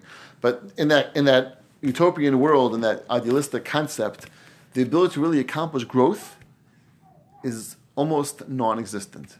When a person's coasting along and everything's going simply and smoothly, the real growth of a person attaining their own greatness doesn't happen. It can't get to it. It happens in darkness. It happens when there's struggle. It happens when there's challenge. It happens when a person's pushing themselves. It happens when I'm going beyond my natural capabilities, my natural self, my natural struggles, my natural tendencies. That's where greatness comes in. There's an incredible addition to that, is that the step before this dream, what Yaakov did, Yifka B'Mokom, Yaakov reached this place and he instituted the tefillah of Ma'ariv. That was the immediately preceding this dream. And I think there's an incredible lesson to that, is that the tefillah of Ma'ariv was a tefillah that was done at night. It's the only tefillah which we daven at night. And the lesson of that is that there's a different type of tefillah where the person's davening at night than during the day. Day represents things are going well and bright, and HaKadosh Baruch Hu's presence is obvious. That's all represented by day. There's a different type of tefillah which is represented at night, which is a tefillah of darkness, a tefillah of when things are not so easy, not so simple, somewhat challenging, small challenges, big challenges, on every level in between. And the message Yaakov taught us is right before going to the ladder, right before trying to climb that ladder, the first step is tefillah. The first step is the person calling out to HaKadosh Baruch Hu, that I realize that things aren't going to be as smooth as perhaps I want them to be, as easy as perhaps I want them to be. And I realize that HaKadosh Baruch Hu, I need you to be able to help me get through this darkness, get through the difficulty, get through the challenges, get through the struggles, and be able to really start climbing the ladder. And the person, after Vayifka b'makom, after the tefillah, steps onto the ladder, puts their hands over their head, and says, I can accomplish anything and everything now, Ada Shemayim, until Shemayim. In the world of darkness, in the world somewhat disconnected from HaKadosh Baruch Hu, in the world which is outside of the Beis Medrash, in the world which HaKadosh Baruch Hu's presence is not obvious, is not realized, I find the structure, as I said before, of Avodah, of Torah, which are my guiding forces in life, and I realize that I can use that as a rung-by-rung, step-by-step process. But the most crucial point is the ladder doesn't end. The ladder never ends. A person's lifetime, the ladder will never end. And in some way that seems depressing, is the most rewarding thing possible, that I can accomplish levels inside of where I want to get to, which are limitless. There's nothing limiting me. There's nothing which is holding me back. There's nothing which I can't get to. There's no level of greatness that I can't reach. And every person has that ability to reach the incredible levels of greatness, which is not limited, not by the bias, as you mentioned, just the bottom floor. You can go to the aliyah, to the top floor. No ceilings, nothing holding a person back. And the darkness, the challenges, the sometimes things which are somewhat difficult, really give the ability for that to happen. And a person is able to push past their own natural tendencies in self and really be able to find kochos inside of themselves and find places of strength inside of themselves and accomplish things they never thought they were capable of. That's really where a person can attain greatness. And that's the ladder that we're striving for, hands over our head, lifting up and hoping for things way beyond that we can ever imagine ourselves today, and be able to look back after a year and 2 years and 5 years and say, wow, look where I came from. Look at the steps of the ladder that I actually climbed and actually got to. And look where I've reached, and look how much more I still can accomplish, and there's no limitations to that. And Be'ezer Hashem, with that concept in mind, which I think is a life mission, it's a life challenge, this ladder, where it represents, where it was, how it was structured, what the goal was, where in Yaakov's life it was, what point it was. This all gives a context to where a person can hopefully use as a mission for every person individually, and hopefully attain the greatest possible heights possible. Have a wonderful day. Okay, good morning. So I was thinking about an incident that took place last week. We got first hint of the incident was a letter we got from our daughter's seminary that they were traveling back from Tiyul, and don't worry, everything is safe, and they're going on a safe route, and they're working around different issues, and we shouldn't be concerned. No idea what they were talking about, and did a little research and found out there was like 350 rockets that were being shot in at that point over that day from Gaza. The girls were down south then. Baruch Hashem, nowhere near anything was going on. But I was thinking about this. There was, I think, a total of 370 rockets that were shot from Gaza in a period of 24 hours. And this is like a regular day in Eretz Yisrael.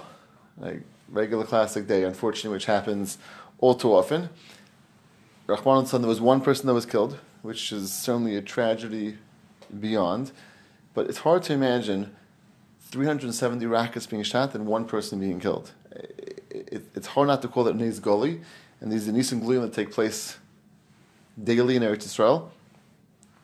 Mrs. Young was here last week. She showed us that picture of the bus that had a whole platoon of soldiers, happened to have been from, but it's either which way, it's an incredible nace.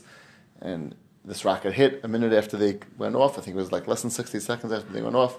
The driver was unfortunately injured. There was this boy that she played the recording of this boy who was on the bus. Right, they're from a friend of her son's who was on the bus and they got off the bus, and less than a minute later, I think it was, the bus got direct hit by a rocket, and they all would have been killed. Nisim Gluyim taking place in Eretz Yisrael all the time. And was thinking about that over this past week, and I came across something which this week's parasha, which I think gives a lot of reflection upon this concept and what exactly it means for us. And I want to share two different points in that vein. Start with a question, which is a question which really bothered me. It should bother anyone who's reading the Psukim.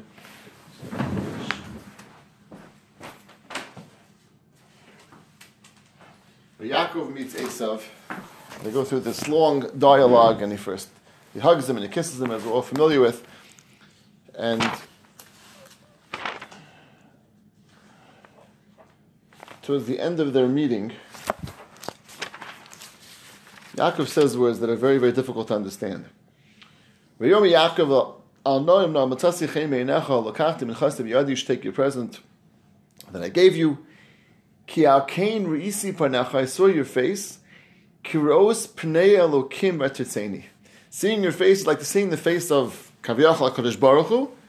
V'tetzeni, and you have accepted everything, you have taken the present.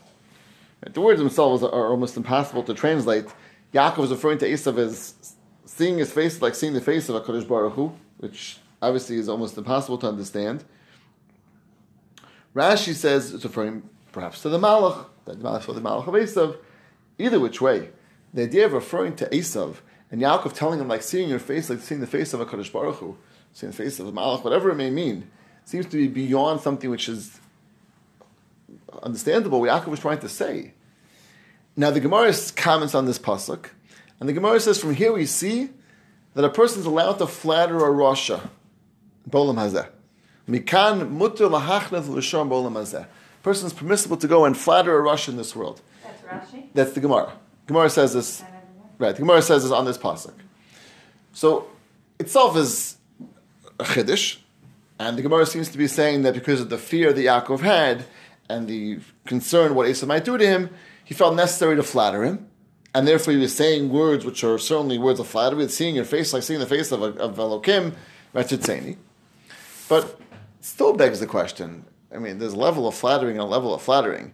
You can say how wonderful you are, perhaps. You can say what a good person you are, perhaps. A little flattery, which is certainly beyond what would be acceptable normally, but permissible in this case. But to use the words "Kros Pnei Elokim," that seems to be beyond what you would ever consider in any way permissible to use about a rasha, that we all consider Esav to be a rasha, and the way he acted certainly was v'derech rishus, and to use the words of Kros Pnei Elokim seems to be incomprehensible. So the Gemara notwithstanding that it's mutter to be machlef, to be flatter a rasha, but to this level seems to be very, very difficult to understand. That's question number one.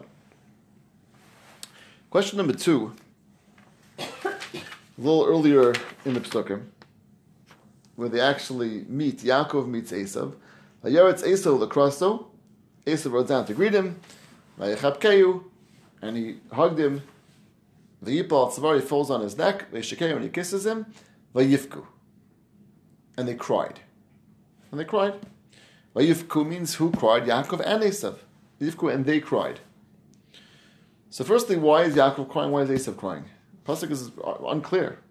They obviously had maybe some emotional reunion, perhaps. But Vayifku also has a connotation. They both cried for the same reason. That's the way, when you say Vayifku is they cried, usually you refer to them crying for the similar idea, similar way of connecting to each other through crying. And the Mefarshim struggle with exactly what was the crying going on, what were they crying about, and particularly what were they both crying about? Almost over the same thing, it would sound like that there would be some sort of crying. So that's the second thing I want to try to get to. So I want to share an idea which is brought down in Rav Schwab's Sefer on Chumash. This is an incredible idea. So as we know, on this word Vayeshakeyu, there is many dots over that word. And there's a question of why. Nakadal of Rashi says. Rashi brings down there's different opinions why there's these nikudis, why these dots over the word of Vayeshakeyu. So the second shah Rashi says, Amrav Shum Mayechai. Halachi biyudua she'esav sarna Yaakov. It is a clear, accepted fact, halacha. The Esav hates Yaakov. And therefore, what should have happened at this time was, they met, Esav would kill Yaakov. Ella, Shenichmur rachamav bos hashah unashaker b'chol libo. Kodesh Baruch Hu aroused a feeling of rachamim from Esav to Yaakov, and even though inherently there was a tremendous hatred, and so much so that this is a halacha, this is almost a fact that Esav hates Yaakov. Kodesh Baruch Hu at this time was nichmur rachamav, he aroused a compassion for Yaakov bos hashah, v'nashku b'chol libo, and he kissed him with his full heart. That means there was a pure, legitimate feeling of affection, of emotion between Yaakov and Esav, something which was certainly a nes gali, certainly an open miracle that took place.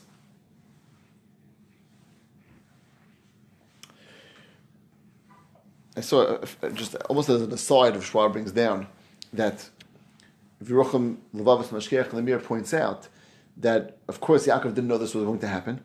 Yaakov had no idea that Esav was going to have this miracle would take place, that Esav would be overwhelmed with the feeling of rachamim, and that's why he did the ishtadlus of tefillah and the presence and splitting the machana.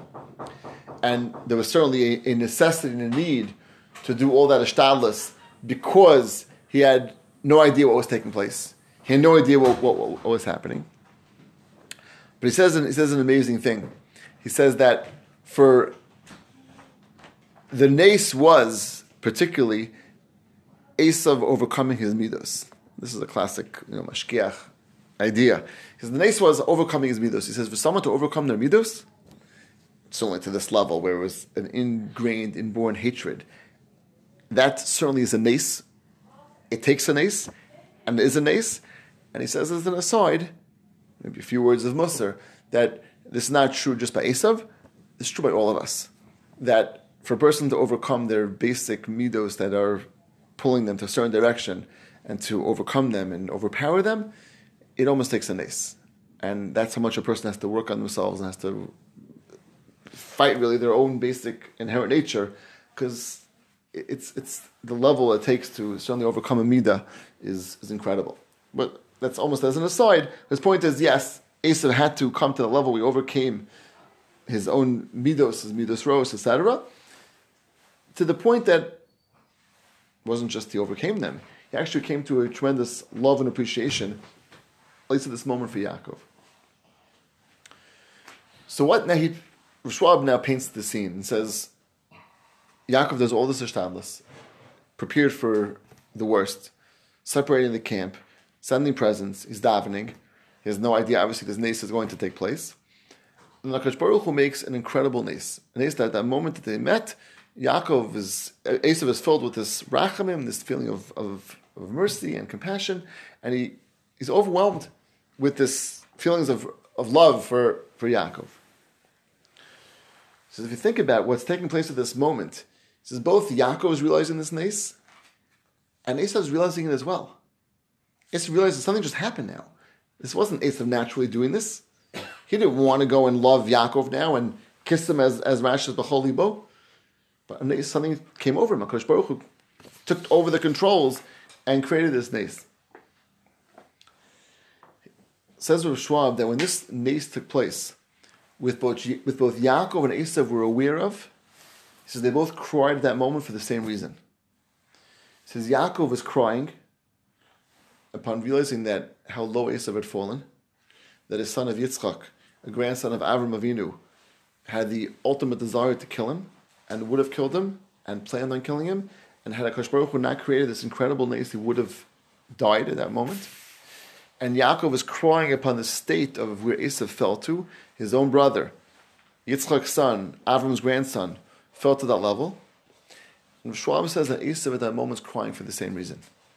Esav realizing at this moment the nes took place, and realizing how low he had fallen, and realizing how HaKadosh Baruch Hu had to do an incredible nes to overcome his nature of not killing his own brother, being a son of Yitzchak and a grandson of Avram Avinu, full of rachamim and full of chesed, and he's ready to go kill his own brother, and Esav realizes what took place. Esav also cried, realizing how low he had fallen and the state he had fallen into. The same reason Yaakov's crying.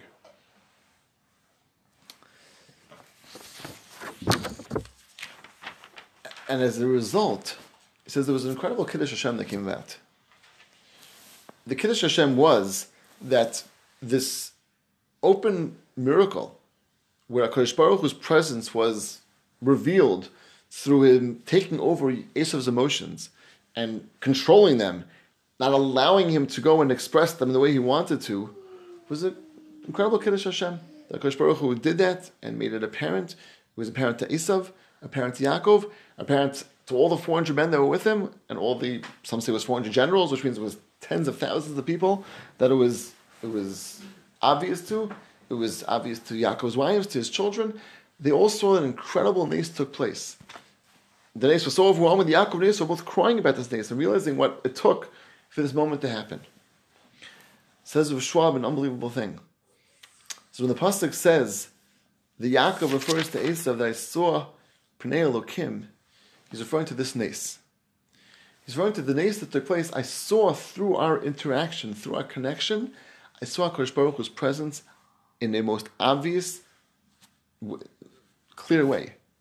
Because it took that intervention of HaKadosh Baruch Hu to stop the feelings that Esau had towards Yaakov and cause him to stop and the opposite feelings of Rachamim, feelings of Ava. This is what the pasuk means is Yaakov says to Esau, he says, when I saw you and we interacted in this way, Kadosh Baruch Hu's face was seen. Not that I saw it on you, but seeing you and seeing the way you reacted and seeing the way you changed and seeing the way you went from this tremendous overwhelming feelings of hatred and anger to love. He says, now we're seeing HaKadosh Baruch Hu's clear, obvious interaction and intervention to make that happen. So he says that when the Gemara says it's mutter to machna for Russia, he says, yeah, it wasn't lying. He actually saw Pnei Elokim. He saw HaKadosh Baruch Hu's face. He saw HaKadosh Baruch Hu's.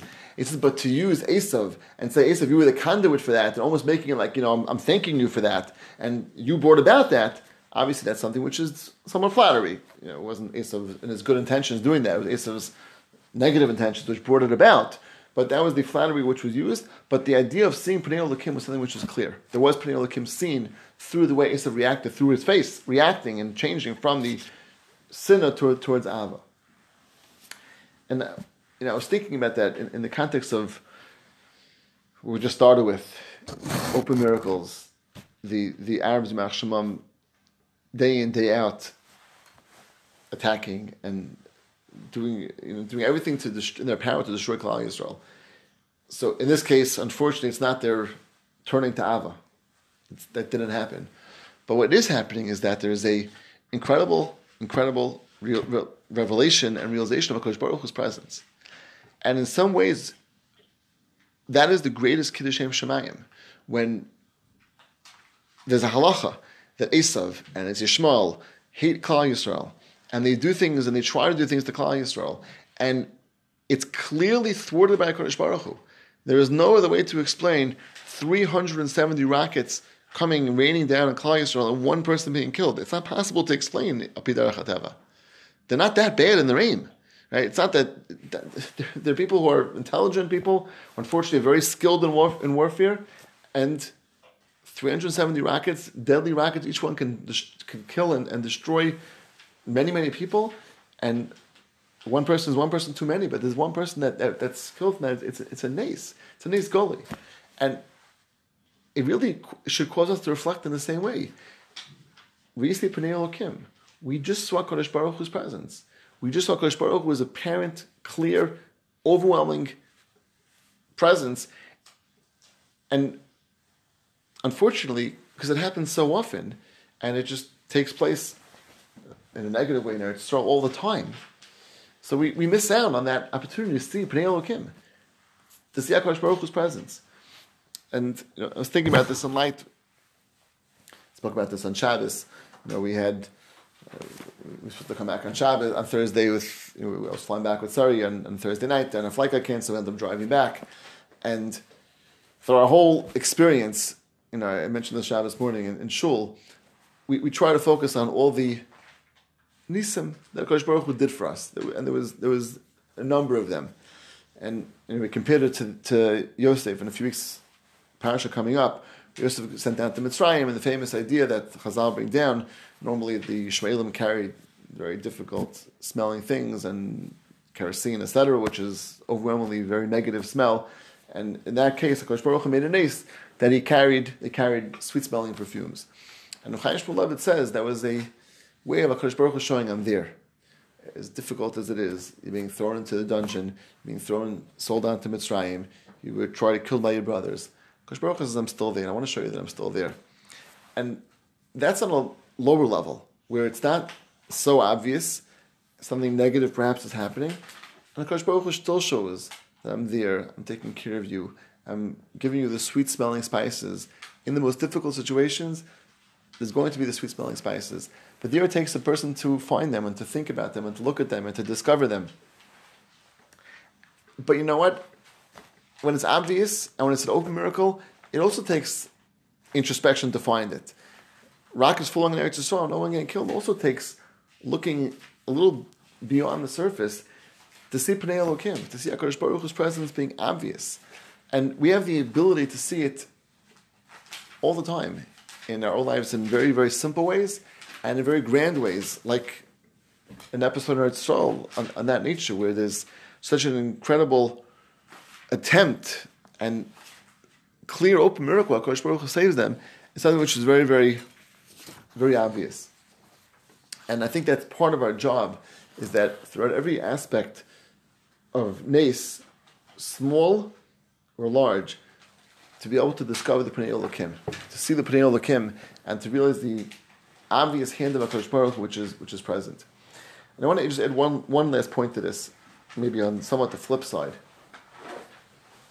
Rav Schwab adds another idea about the V'yavek Ish Imo, this malach that was fighting with Yaakov Adalos HaShachar, Ve'yivasi Yaakov Levado, V'yavek Ish Imo, Adalos HaShachar.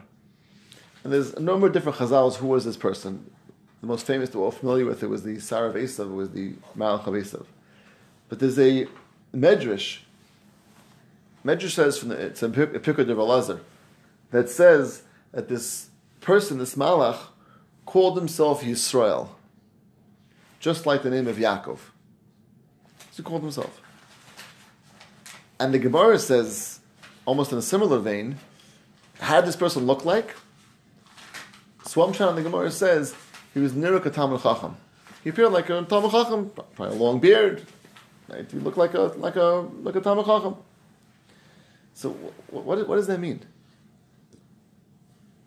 If you understand, he was a Sarah of Esav. He's fighting with Yaakov Adalos HaShachar.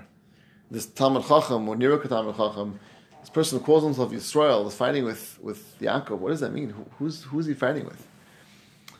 So Schwab says a incredible idea. It goes from the Chazal that Yaakov's face is chok kisei hakavod.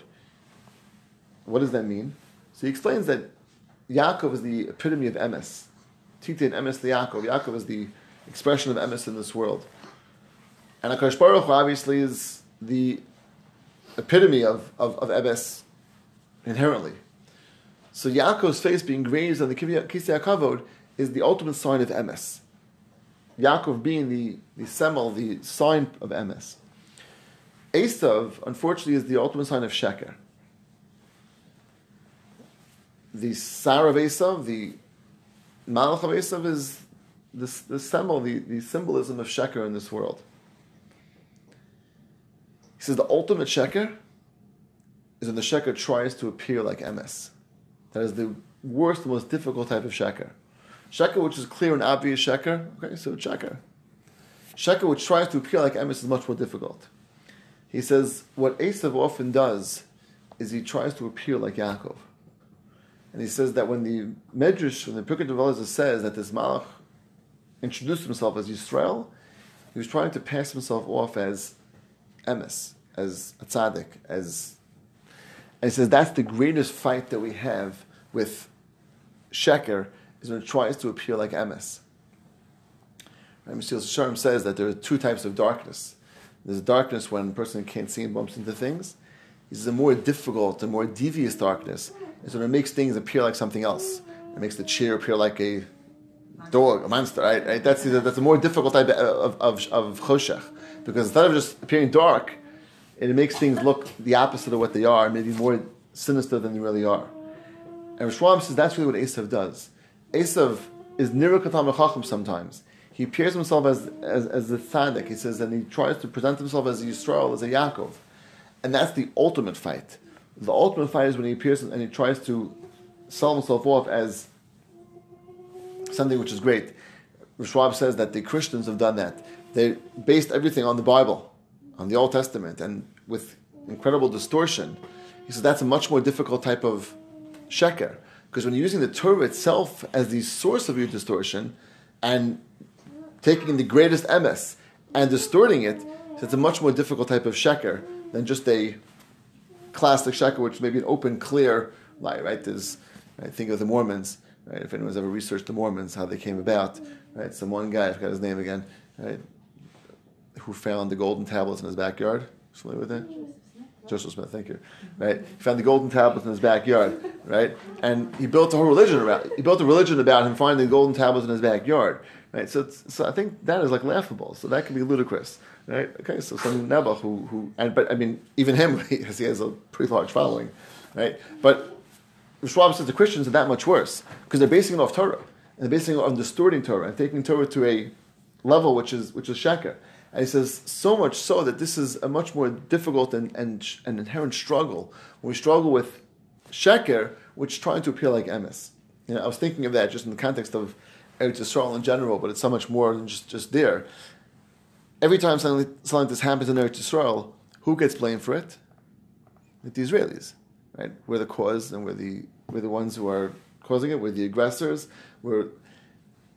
It's taking what's apparently should be clear, open miracles of HaKadosh Baruch Hu and emes, and making it into sheker. Now we're the ones who are the aggressors, we're the ones who are trying to attack the Arabs, and we're the ones who are making all the issues, we're making all the problems, and we're the cause of it all.